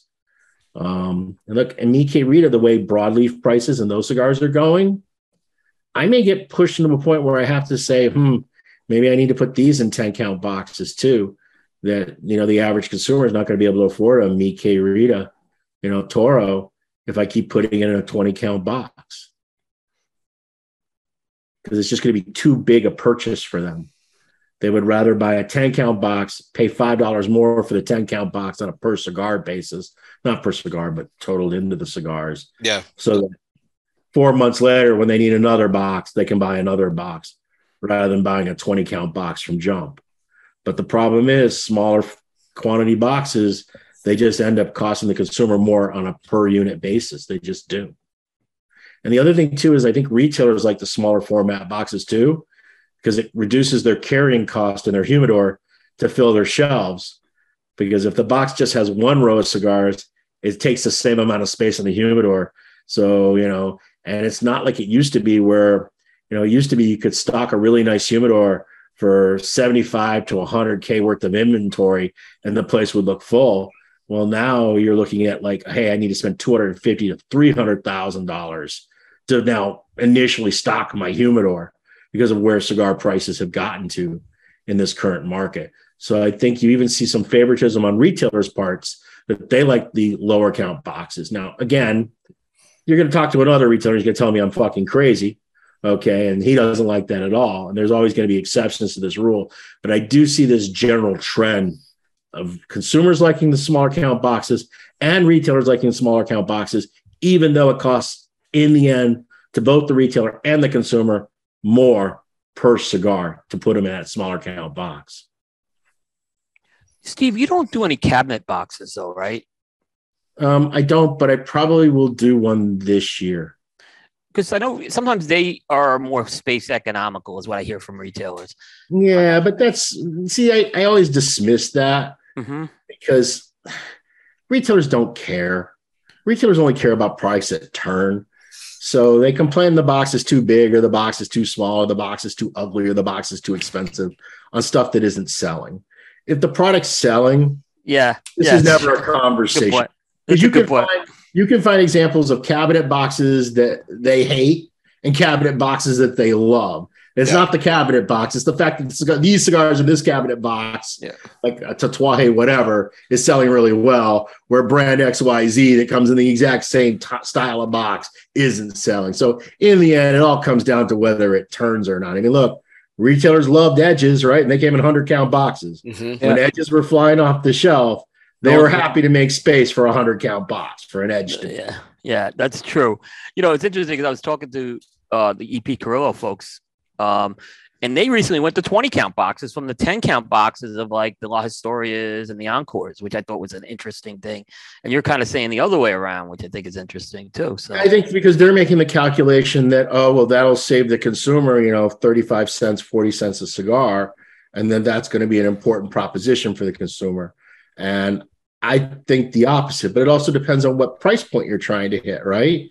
If you're trying to keep a cigar in that $8 to $11 range, that 45 cents makes a much bigger difference than if I'm selling a cigar like a Moesta de Saka that's a $19 cigar. That consumer isn't as price sensitive about an extra 40 cents for it to be in a smaller count box. And in the case of Moesta, it's even higher because you got the dopey coffins. I mean, those coffins add a lot of, they add a significant expense to the product to have that in a coffin. Now, consumers will say, well, I don't need the coffin, but the retailer does. The retailer, that coffin is part of the sell for them. Mm-hmm. Okay. And the coffin also kind of sets up the experience that, okay, well, this cigar is different. It's unique. You know what I mean? It's a little more special. And the coffin also ends up making my name more prominent on the packaging, which for some retailers, that's part of the pitch that they use, is to trade on the name. So it's not as simple as, because if it was this simple, in a perfect world, we as manufacturers, we wish we never had to have boxes. We'd love to ship everything in bundles. Okay. We wish we didn't have to put all this fancy packaging on everything. All of these things are all pain points for us as manufacturers. They're all supply chain issues. They're all direct costs. They're constantly escalating. They're a constant pain in the ass. And if we could get away with not having it, we'd not have it. And you have consumers that say to you all the time, it isn't necessary, but the sales don't show that. Okay. If they did, we would all change. Trust me. We respond to the market, right? We don't, it's not the other way around. You know, it's not like we decide what the market wants. We try things, but in the end, they clap back. And what's successful and not successful ultimately ends up dictating the path you go down. And trust me, if we could get away with everything being in just bundles and patakas, we would love to put everything in bundles and patakas and be done with all of this nonsense. You know how much money we would save and how much hassle we would save? Just think about the shipping cost of, you know, doing all that. Now, on the plus side with boxes, one of the things I like about a physical box is the product is better protected than in a bundle. Cigars become much more damaged when they're shipped in bundles than when they're shipped in an actual form-fitted box. Provides a lot more protection for the cigar. And that becomes much more critical, particularly if you're shipping padrones, no cellophane, relatively thin wrapper on that, right? Mm-hmm. And even in boxes, you go to the retail shelf and you see quite a few padrones that have looked like they've been a little bit beat up. Can you imagine what would happen if those cigars were packed in bundles? You know what I mean? It would be a total. How would I ever ship a Brulee Blue in a bundle? I mean, literally, probably 50% of the cigars would be cracked by the time the retailer went to restock the box. Well, if any retailer ever says to me that they don't need the boxes for Moesta, that they could sell just as many, I'd call them a bullshit liar right off the bat. If you want your sales on Moesta to drop, take them out of the coffins and see it, like, you know, and just present them with just the footband. Like, and just watch your sales just completely drop on Moestas. It's the same cigar. They're fantastic. Watch them drop. Yeah. You know, and you're absolutely right. The presentation makes it.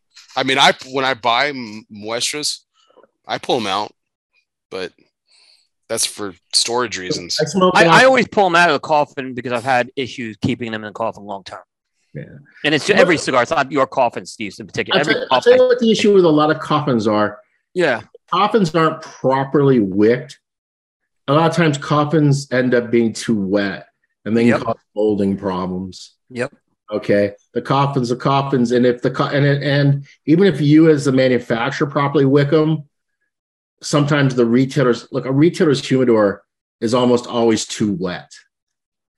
And it's not because they don't have a system, but the problem is the door is being opened 50 times a day. Yeah. So their humidification is constantly kicking on and kicking on and kicking on many more times a day than my walk-in humidor. My walk-in humidor, I'd be surprised that thing kicks on more than 2 or 3 times a day. You know what I mean? Because I'm not in and out of it all the time. But a retailer's humidor, and particularly with a lot of them having those kind of like fogging things, it almost always seems one corner or one end is wetter than the other end. You know what I mean? So it becomes even more problematic. And the coffins hold a lot of moisture. If they get over wet, they're primed for molding. So, Steve, that was one question I wanted to ask you about your humidor. You've mentioned it a couple of times on shows and interviews that I've done with you. Do you have a walk-in humidor at your house? I do. Do you know the capacity on it? No, it's not a big walk-in humidor. It's like probably 10 foot long by maybe 8 foot wide. And it's more. And I've heard you talk about some other product. You've got stuff other than Dunbarton in there as well. Stuff that probably half of it's not Dunbarton. I've been getting rid of a lot of this stuff lately because I just need more space. Because I just need space for sample ligas. So I've been trying to trim it down. I've donated a lot of cigars to Cigars for Warriors over the last couple of years. Probably close to 7,000 or 8,000 cigars cumulatively between the various places. Because I send some to Penny and I give some to Peter and I give some to a variety of other people. But yeah, no, I mean it's the right size. But it's like everything you have. It's never big enough, right? Yeah. You buy a humidor, you fill it up. Shed, the trunk of your car, you always fill it up and you always have 15% more than you have space for. And it's no different. I wish it was bigger, but I had a much bigger one in my previous home before I moved. My original New Hampshire home was a much larger one. And I ended up with like 20 to 25,000 cigars in it. It was crazy. You know what I mean? Who needs that many cigars? So this one's much more manageable. And it has typical, it has the standard cedar and the shelves that most retailers use and whatnot in it. But I have stuff stacked and nooked and Tetrised in there and stuff on the floor and stuff crammed in every other direction. The reason I never show any pictures is because I'm embarrassed by how sloppy it is. Me too. Okay. Like right now, there's a pile in the middle of it of stuff I need to throw away. And I just keep throwing stuff in this pile on the floor, right? And eventually I'm going to go in there with two, 55-gallon bags and I'll just shuttle all that crap into it. You know what I mean? It's kind of shameful. So I don't tend to, and you see other people like James in Dallas, he's got this beautiful, immaculate smoking room and beautiful walk-in humidor. And it's just, no, mine is much more like the closet in a machinist shop where you just keep jamming crap in it, All right, gentlemen. Well, we've got 3 more questions, even though this next question is it's a rapid fire series of questions to cap off our night. So this is something I've done previously with another guest, but I'm going to start introducing it a little bit. I think it's kind of fun. So this is going to be a rapid fire, this or that. So both of you have to answer the question, this or that. So here we go. We're going to start with beverages that are typically enjoyed. We enjoyed as children, but some of you, I guess, people could still probably enjoy them today. But so hot chocolate or a root beer float, Steve? Root beer float. Coop? Oh, root beer float. Easy. It's an easy one. That was a treat to go get a root beer float at the local soda shop. We had those. Yep. It doesn't matter what it is. Yeah. Any particular ice cream? Is it always vanilla or is it something different? I always like vanilla. Vanilla. Yeah, clean and simple. Yep. Vanilla. All right. Next, we're going to go to socks. Crew or ankle socks? Steve? I'm always ankle. I don't tend to like socks at all. You'll notice that a lot of times, even when I wear dress shoes, I'll go with a whole Italian kind of thing going on vibe because I'm not a big sock guy. You know what I mean? So, but I've definitely, if I'm wearing socks, even like with tennis shoes or something, I'll wear ankle socks. Crew socks. I knew this was coming. But I wear socks because I used to get plantar warts left and right, and I have to keep my feet covered now. So there's some TMI. Yeah. All right. Talk about lighting a cigar. We asked this question on a recent roundtable, Steve. So I do know Coop's answers, but he'll answer anyway. All things considered equal in terms of your environment. So you're not outside, you're inside. Are you lighting a lighter? Using a lighter or using a match to light your cigar? I'm always using a lighter. What kind of lighter? I tend to use a torch. Torch? Okay. I'm just a little more gentle with it than a lot of people. I see a lot of people using it like they're trying to brulee their cigar. They need to calm down a little. Toast it. Yeah. Yeah.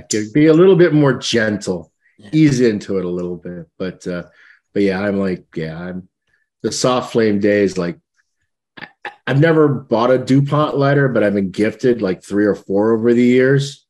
And they just basically stay in a drawer. I never, ever take them out.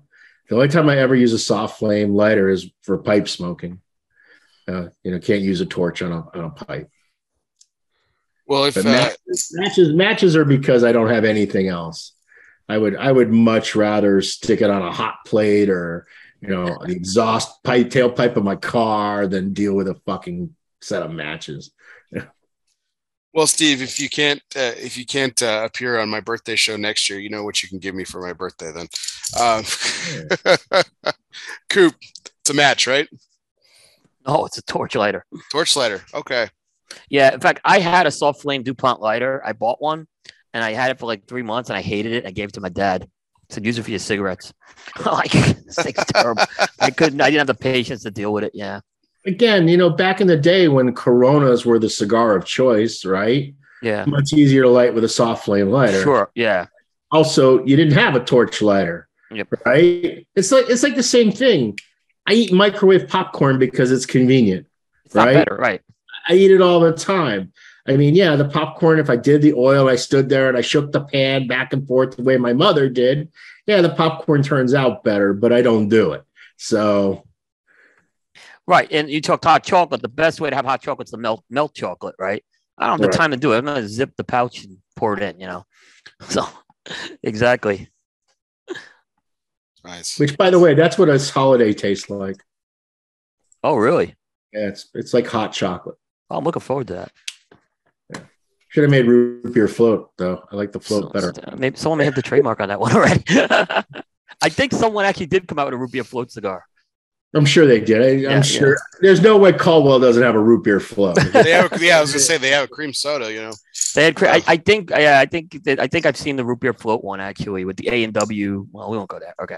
I love cream soda. All right. So this past year, 2022, we've lost a lot of great celebrities. 3 very prominent actors that were featured in, if not one, a couple of what you would consider mafia films. And or TV shows. Alleged mafia, but okay. Alleged mafia. Organized crime. And these actors are, so you have to pick one. There's 3 of them.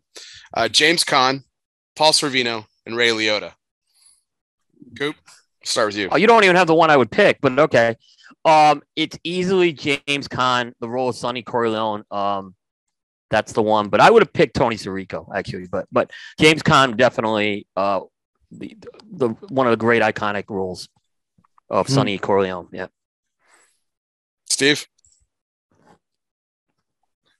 I think I'm going with Liotta. I think I enjoyed more of the films that Ray Liotta was in than I did James. He's done good ones though, he has. I mean, James Caan obviously is a fantastic actor. We can't even begin, but of those, I think I'll miss Ray Liotta more than I'll miss James Caan from a movie perspective. Yeah. And by the way, he was great in The Many Saints and Newark Bear, despite what people said. His role in that Sopranos prequel, he was really good in that role. Ray Liotta? Really was. I thought he should have got acting nomination. He was good, very good, and he played a dual role in it, and it was very good. Nice. Yeah. That's the my love for Ray Liotta comes from Field of Dreams. But I thought and Goodfellas, which a great movie as well. So, yeah. Yep. Paul Sorvino, I think is pretty underrated as an actor, and I mean he's one of those character actors. He was never going to get top billing. He never had top billing in a film like James Caan and Ray Liotta did, so it's kind of hard. But I enjoyed his character acting. I thought he was a lot of fun. So he brought a lot to films and TV shows that he did. So, all right. Well, that was our rapid fire, this or that segment here. So let's go into one of our newer segments this year, which is brought to you by Asylum Cigars. Refuge is more than just a physical place. It can be a state of mind. Some of life's greatest reflection can be found in your own personal asylum. Moments like these were made for Asylum Cigars. So light up an asylum and choose your refuge. Now, Steve, this segment is all about the cigar in the moment. So what I say in preface to this particular segment is that, cigars are very, very community driven. Obviously, a lot of, like you said, you spend time in shops and you like that. It's very community oriented. People enjoy smoking together. But every so often, we're afforded a moment where it's just us and a cigar, and it could be celebrating something. It could be listening to a good piece of music. It could be just simply silence. But we all probably have several of those moments, but it doesn't have to be your number one moment or anything, Steve. But what's a moment that comes to mind where it was just you and the cigar? What was the moment about? And if you can remember, what was the cigar you were smoking? Dude, I've smoked like 110,000 cigars. I know. 120,000 cigars. Just alone. I know. It's a tough order. I don't even know where to begin with that question. I mean, here's the thing. For me, when am I not smoking? I mean, it's almost impossible. I mean, how many cigars do you smoke a day on average? So I kind of cut back. I'm down to about 8 a day right now. I was pretty much at 10 a day for a long, long time, but I've kind of dialed back to 8. Seems to be about the number that I'm hitting now. I'm finding that, and part of it too is as I get busier, I don't have as much time, so that makes it a little bit harder. I mean, I obviously have those crazy days where you spark 16 cigars, and that doesn't count factory days and stuff like that, or sampling days. Those are, you might clip 100 cigars on those days, but you're not smoking them. But I'd say I smoke pretty much about 8 cigars a day right now.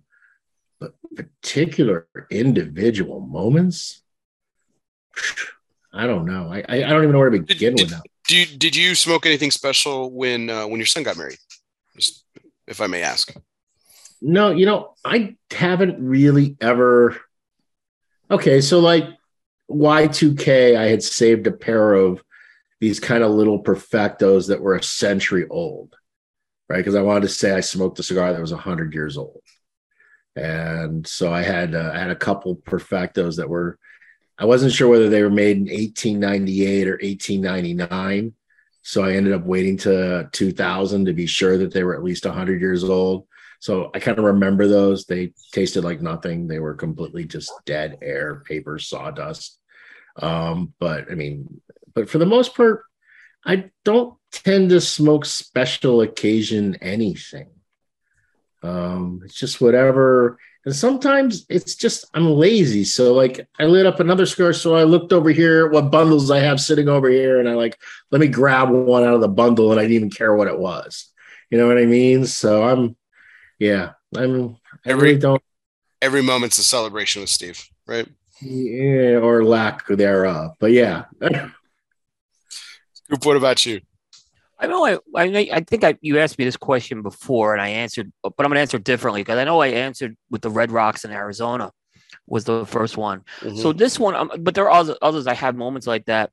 And it has to be when I'm by myself, correct? I can't be with someone. Correct. Okay, so I'm going to say when I was in Cuba, smoking on on a high-rise Airbnb on the Malecon was probably one of the most incredible things. I'm watching the sunrise. I'm in this forbidden land, which is Cuba, and I was really taking the moment in it. I can't remember what I was smoking, but I think it was less important what I was smoking. Like I had this moment that I was in Cuba, and I'm a place I never thought I'd be. I may never get to go back there again.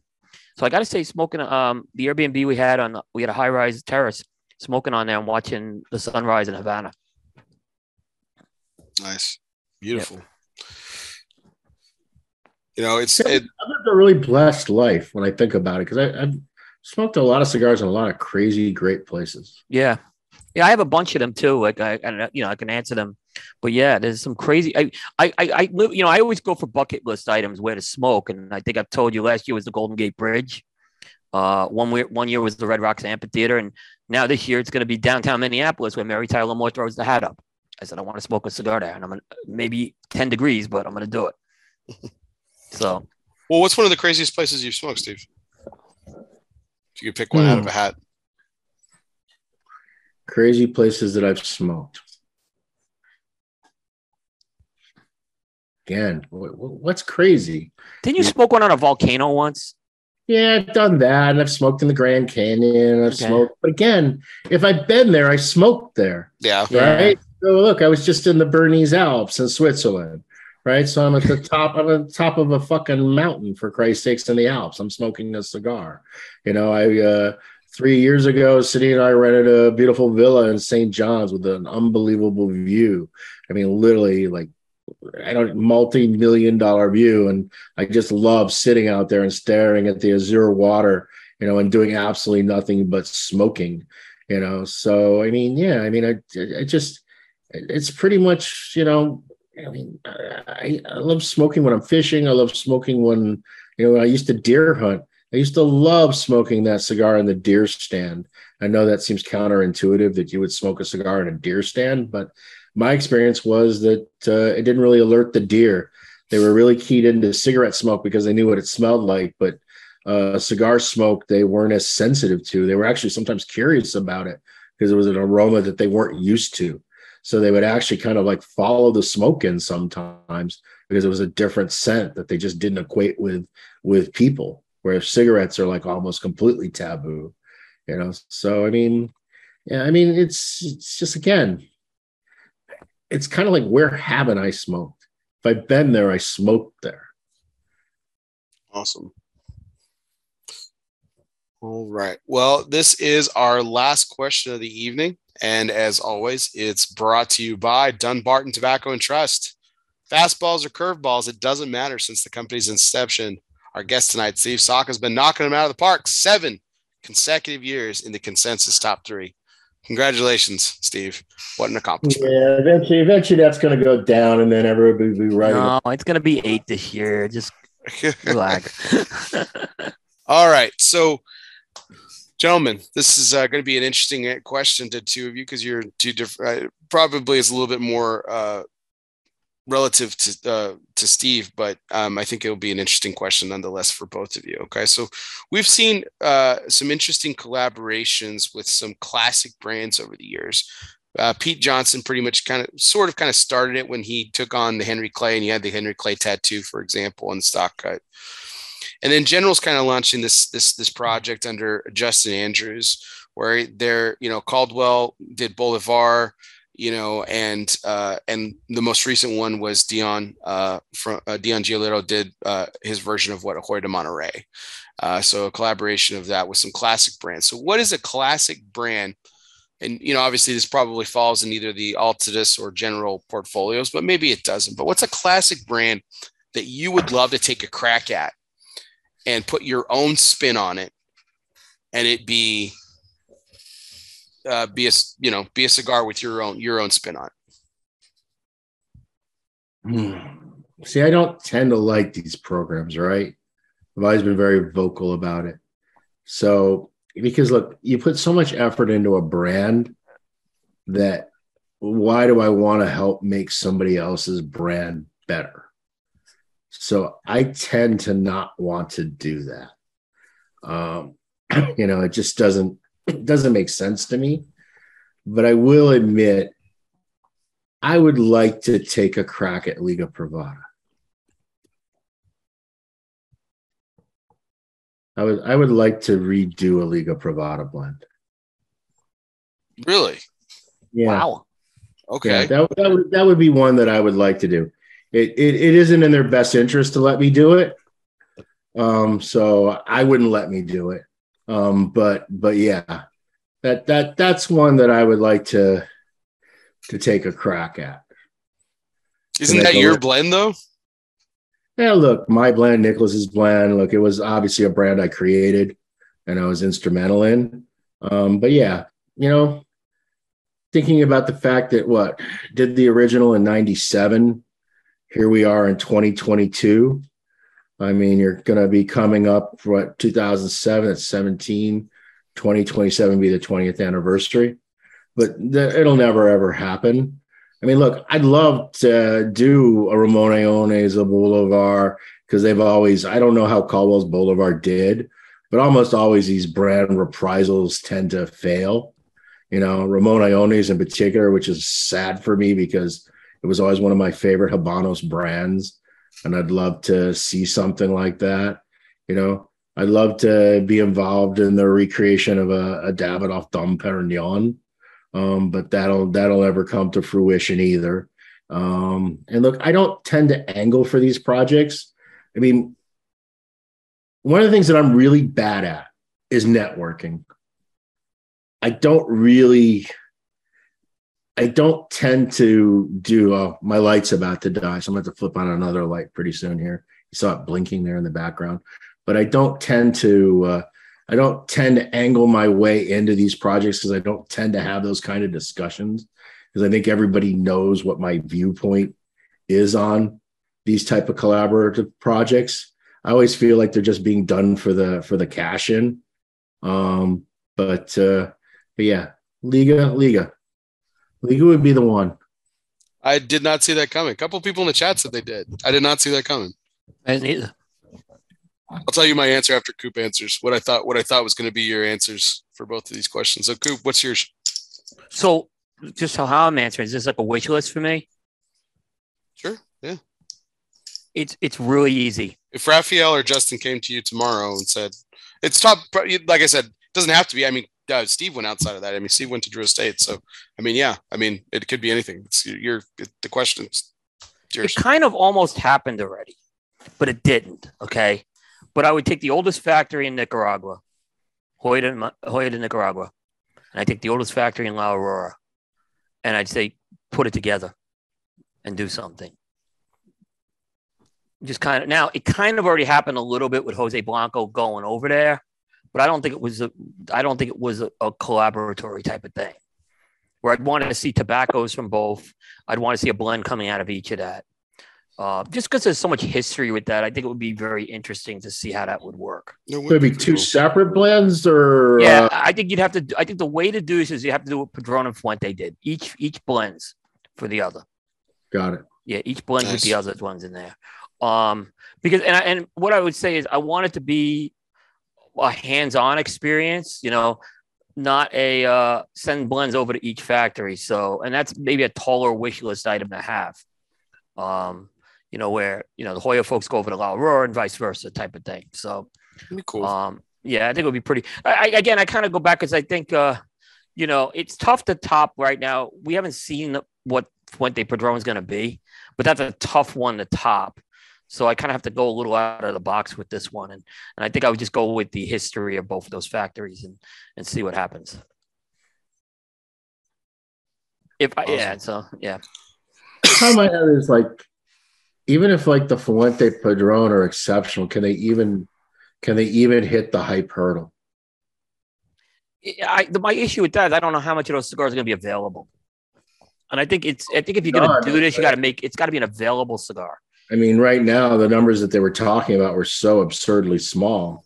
I mean, right. You've heard, then essentially it's going to be kind of like getting a rare Patek Philippe watch. You know what I mean? You'll never see one.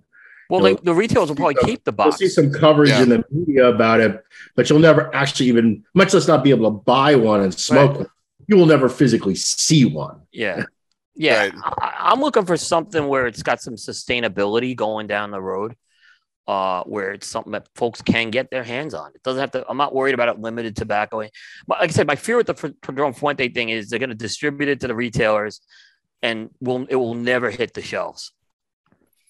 I mean, it will just retail will keep it, or they'll sell it to some customers behind the scenes, or they'll do some things maybe like what Jeff does. Think about it from a retailer's perspective. If you have a whale that's a huge Padron guy, or you have a whale that's a huge Fuente guy, you have to give it to that customer, right? You have to give it to them. I totally understand it. If they're spending 5 figures a year with you, already on something. There's no way that retailer could ever put it on the shelf.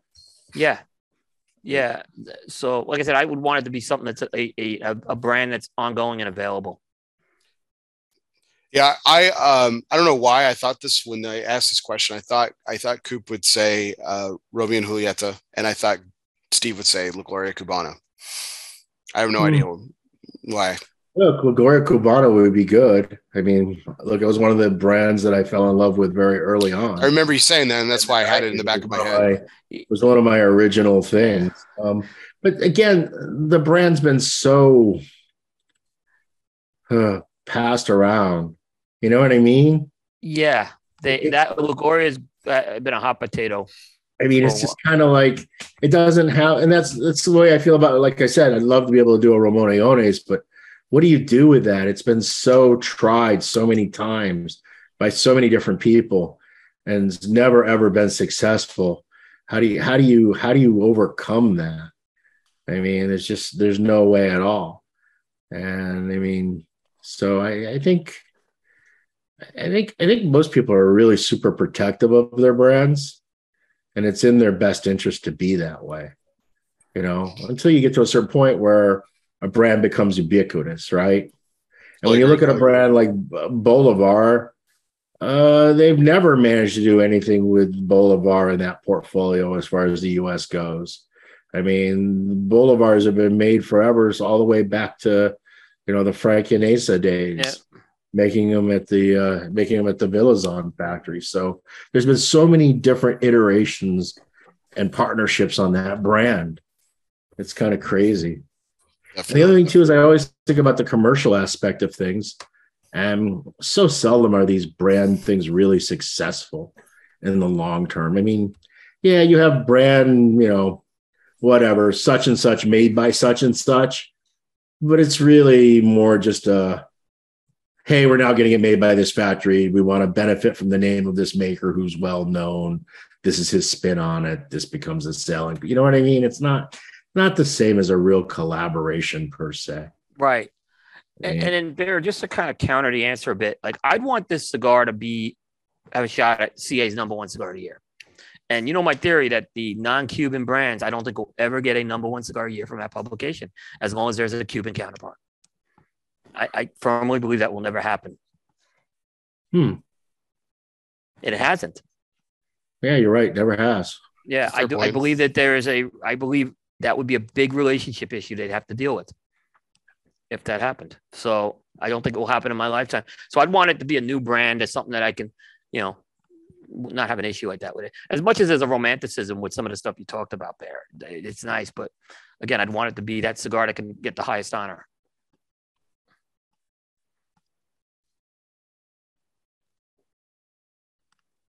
Did we lose Bear? I don't know what he's doing. I don't have. Yeah, sorry. He's back. So no, there's something wrong with my cord. I was also about to lose my light too. So okay. So no worries. But Coop, just wanted to as we kind of wrap up the show and everything, what do you guys have on your individual calendars and what's coming up for y'all? Steve, we know the holiday sampler is going to be hitting retailers shelves soon. Do you have any other special events? Now. Okay. I don't have a lot of events coming up. I have the Heritage Cigar Festival in the first week of December, and then I have the weekend after that. I have the annual Christmas party at Rockies, and then I also have obviously Puro Sabor and TPE and the Great Smoke, and but I haven't. I've not been scheduling a lot of events personally. I've been trying to cut way back because it's just the travel schedule has been so chaotic with work. There hasn't been much time to do events, and the travel to and from every place has become so increasingly difficult. Actually, 2022 has been a more difficult travel year for going to Nicaragua than 2021 was. It's actually become more challenging this year. And a part is just people are now traveling again, and there's just not enough capacity. So it's making the trips to Mexico and, you know, Honduras and Nicaragua, and, you know, it's been a really, really tough travel year this year. And I have to assume that next year isn't going to improve.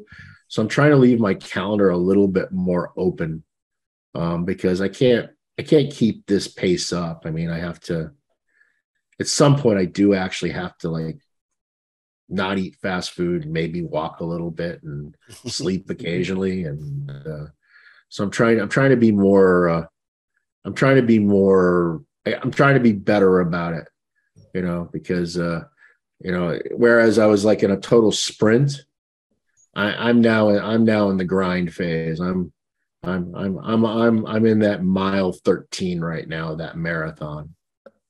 And I need to figure out a way to pace myself before I totally burn out. Well, I remember when I initially asked you to be on the show, you said that you might actually be in NECA for it. Does that go to some of the problems you've had where you were not able to get down, or was it just fight again? Jeez. Yeah. It's been a problematic travel year. I think anybody that travels a lot, this has been a really, really, separate of the fact that it's like stupid expensive.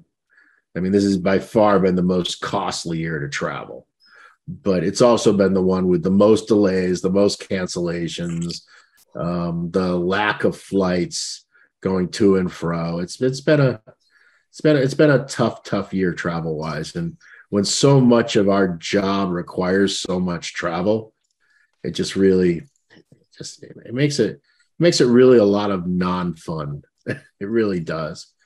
And the thing is, as I start to do more of these big events, they kind of cut into the availability of doing other things, So, I mean, look, I think next year I'm going to do another Red Meat Lovers event on the Battleship. I really enjoyed the dinner on the deck of the Battleship. I think it's a really novel concept. So I imagine that I will do that again this year.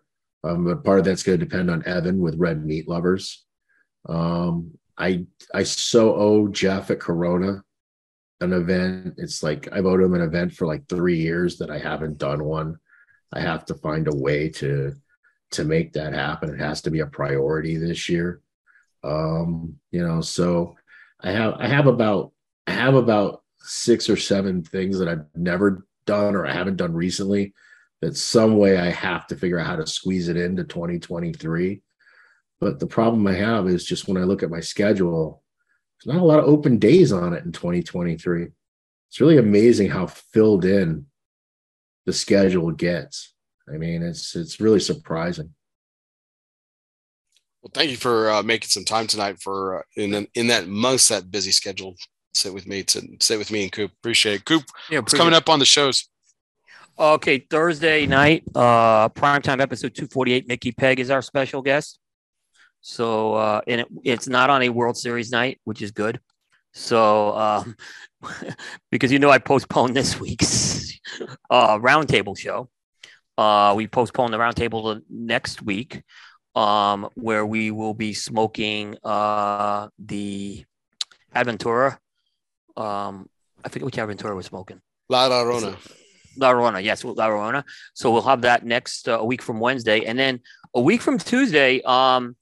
Bear and I, it's been a tradition for the last few years, and we keep the politics at the door, but we have done a cigar election night return show.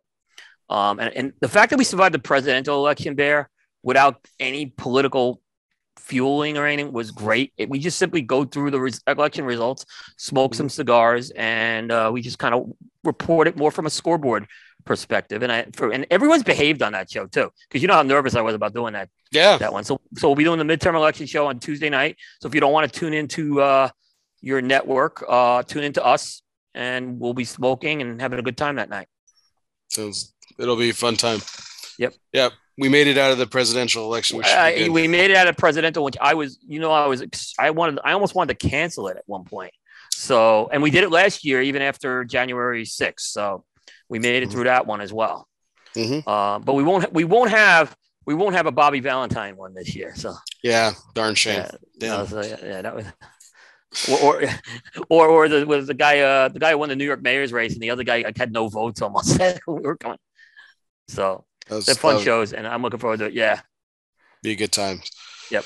So Again, gentlemen, thank you so much for being on the show tonight. My birthday episode, much to your chagrin, Steve, I know it's like your favorite thing in the world, but I know that you still, I still contest. You still like me, which is nice. So I get to have you on, but I really appreciate it. I think everybody has a birthday every year, right? There's how many people on the planet. So how special can birthdays really be? Well, yeah, but not everyone gets to hang out with you on their birthday. So yeah, exactly. So I'm pretty damn special. I think that's a peg down. I think you can find better ways to spend your birthday than talking to me. I was hoping you'd bring the birthday hat. You talked about it a little bit. I was wondering if you would actually do it. But it's been an awesome show, awesome time talking to both you gentlemen. Steve, thank you so much for your time, especially like you said with the busy schedule that you've had. Unbelievable to sit down with you. We've got some great shows coming up. Coop will actually be back here in a couple of weeks. We'll be celebrating another celebration. It'll be 5 years of El Oso Fumar Takes. Our 5th anniversary show is coming up here in a couple of weeks. Next week, we have Rainier Lorenzo of HVC. You definitely want to check that out. And then we'll also be commemorating the 20th anniversary of Lord of the Rings, The Two Towers, later in November. We've got our couple of residential nerds in the cigar industry. We've got Trip Waldrop will returning to El Oso Fumar Takes after a long absence. Matt Ty of How About That Cigar and Sam Spencer, formerly of McAuliffe Cigars, will be on that episode. So that'll be fun. That could be a 6-hour show. Yeah, it'll be longer than the movie. Yeah, we have Trip. I think holds the record actually for you. Yeah, that's why. Yeah, Trip does hold the record for the longest show. Yeah. And we'll also be having Sin Coburn of Dissident Cigar later. I was going to ask you when she was going to be on because I knew, obviously. Yeah, I had the number one cigar last year, so So I was wondering about that. Yeah, we're bringing her on. She'll be in Nicaragua, so we'll be testing the internet strength down there here in a few weeks as well. So test it beforehand with anything with Nicaragua. I'll tell you that. Definitely. Yeah, you remember the problem we had, so yeah. So some good shows coming up. And some great things to celebrate. And we'll do this again next year. And hopefully Steve will forget to try and schedule a trip around it and he'll be available again. So we'll bring him back. Well, at least I know what day it is now.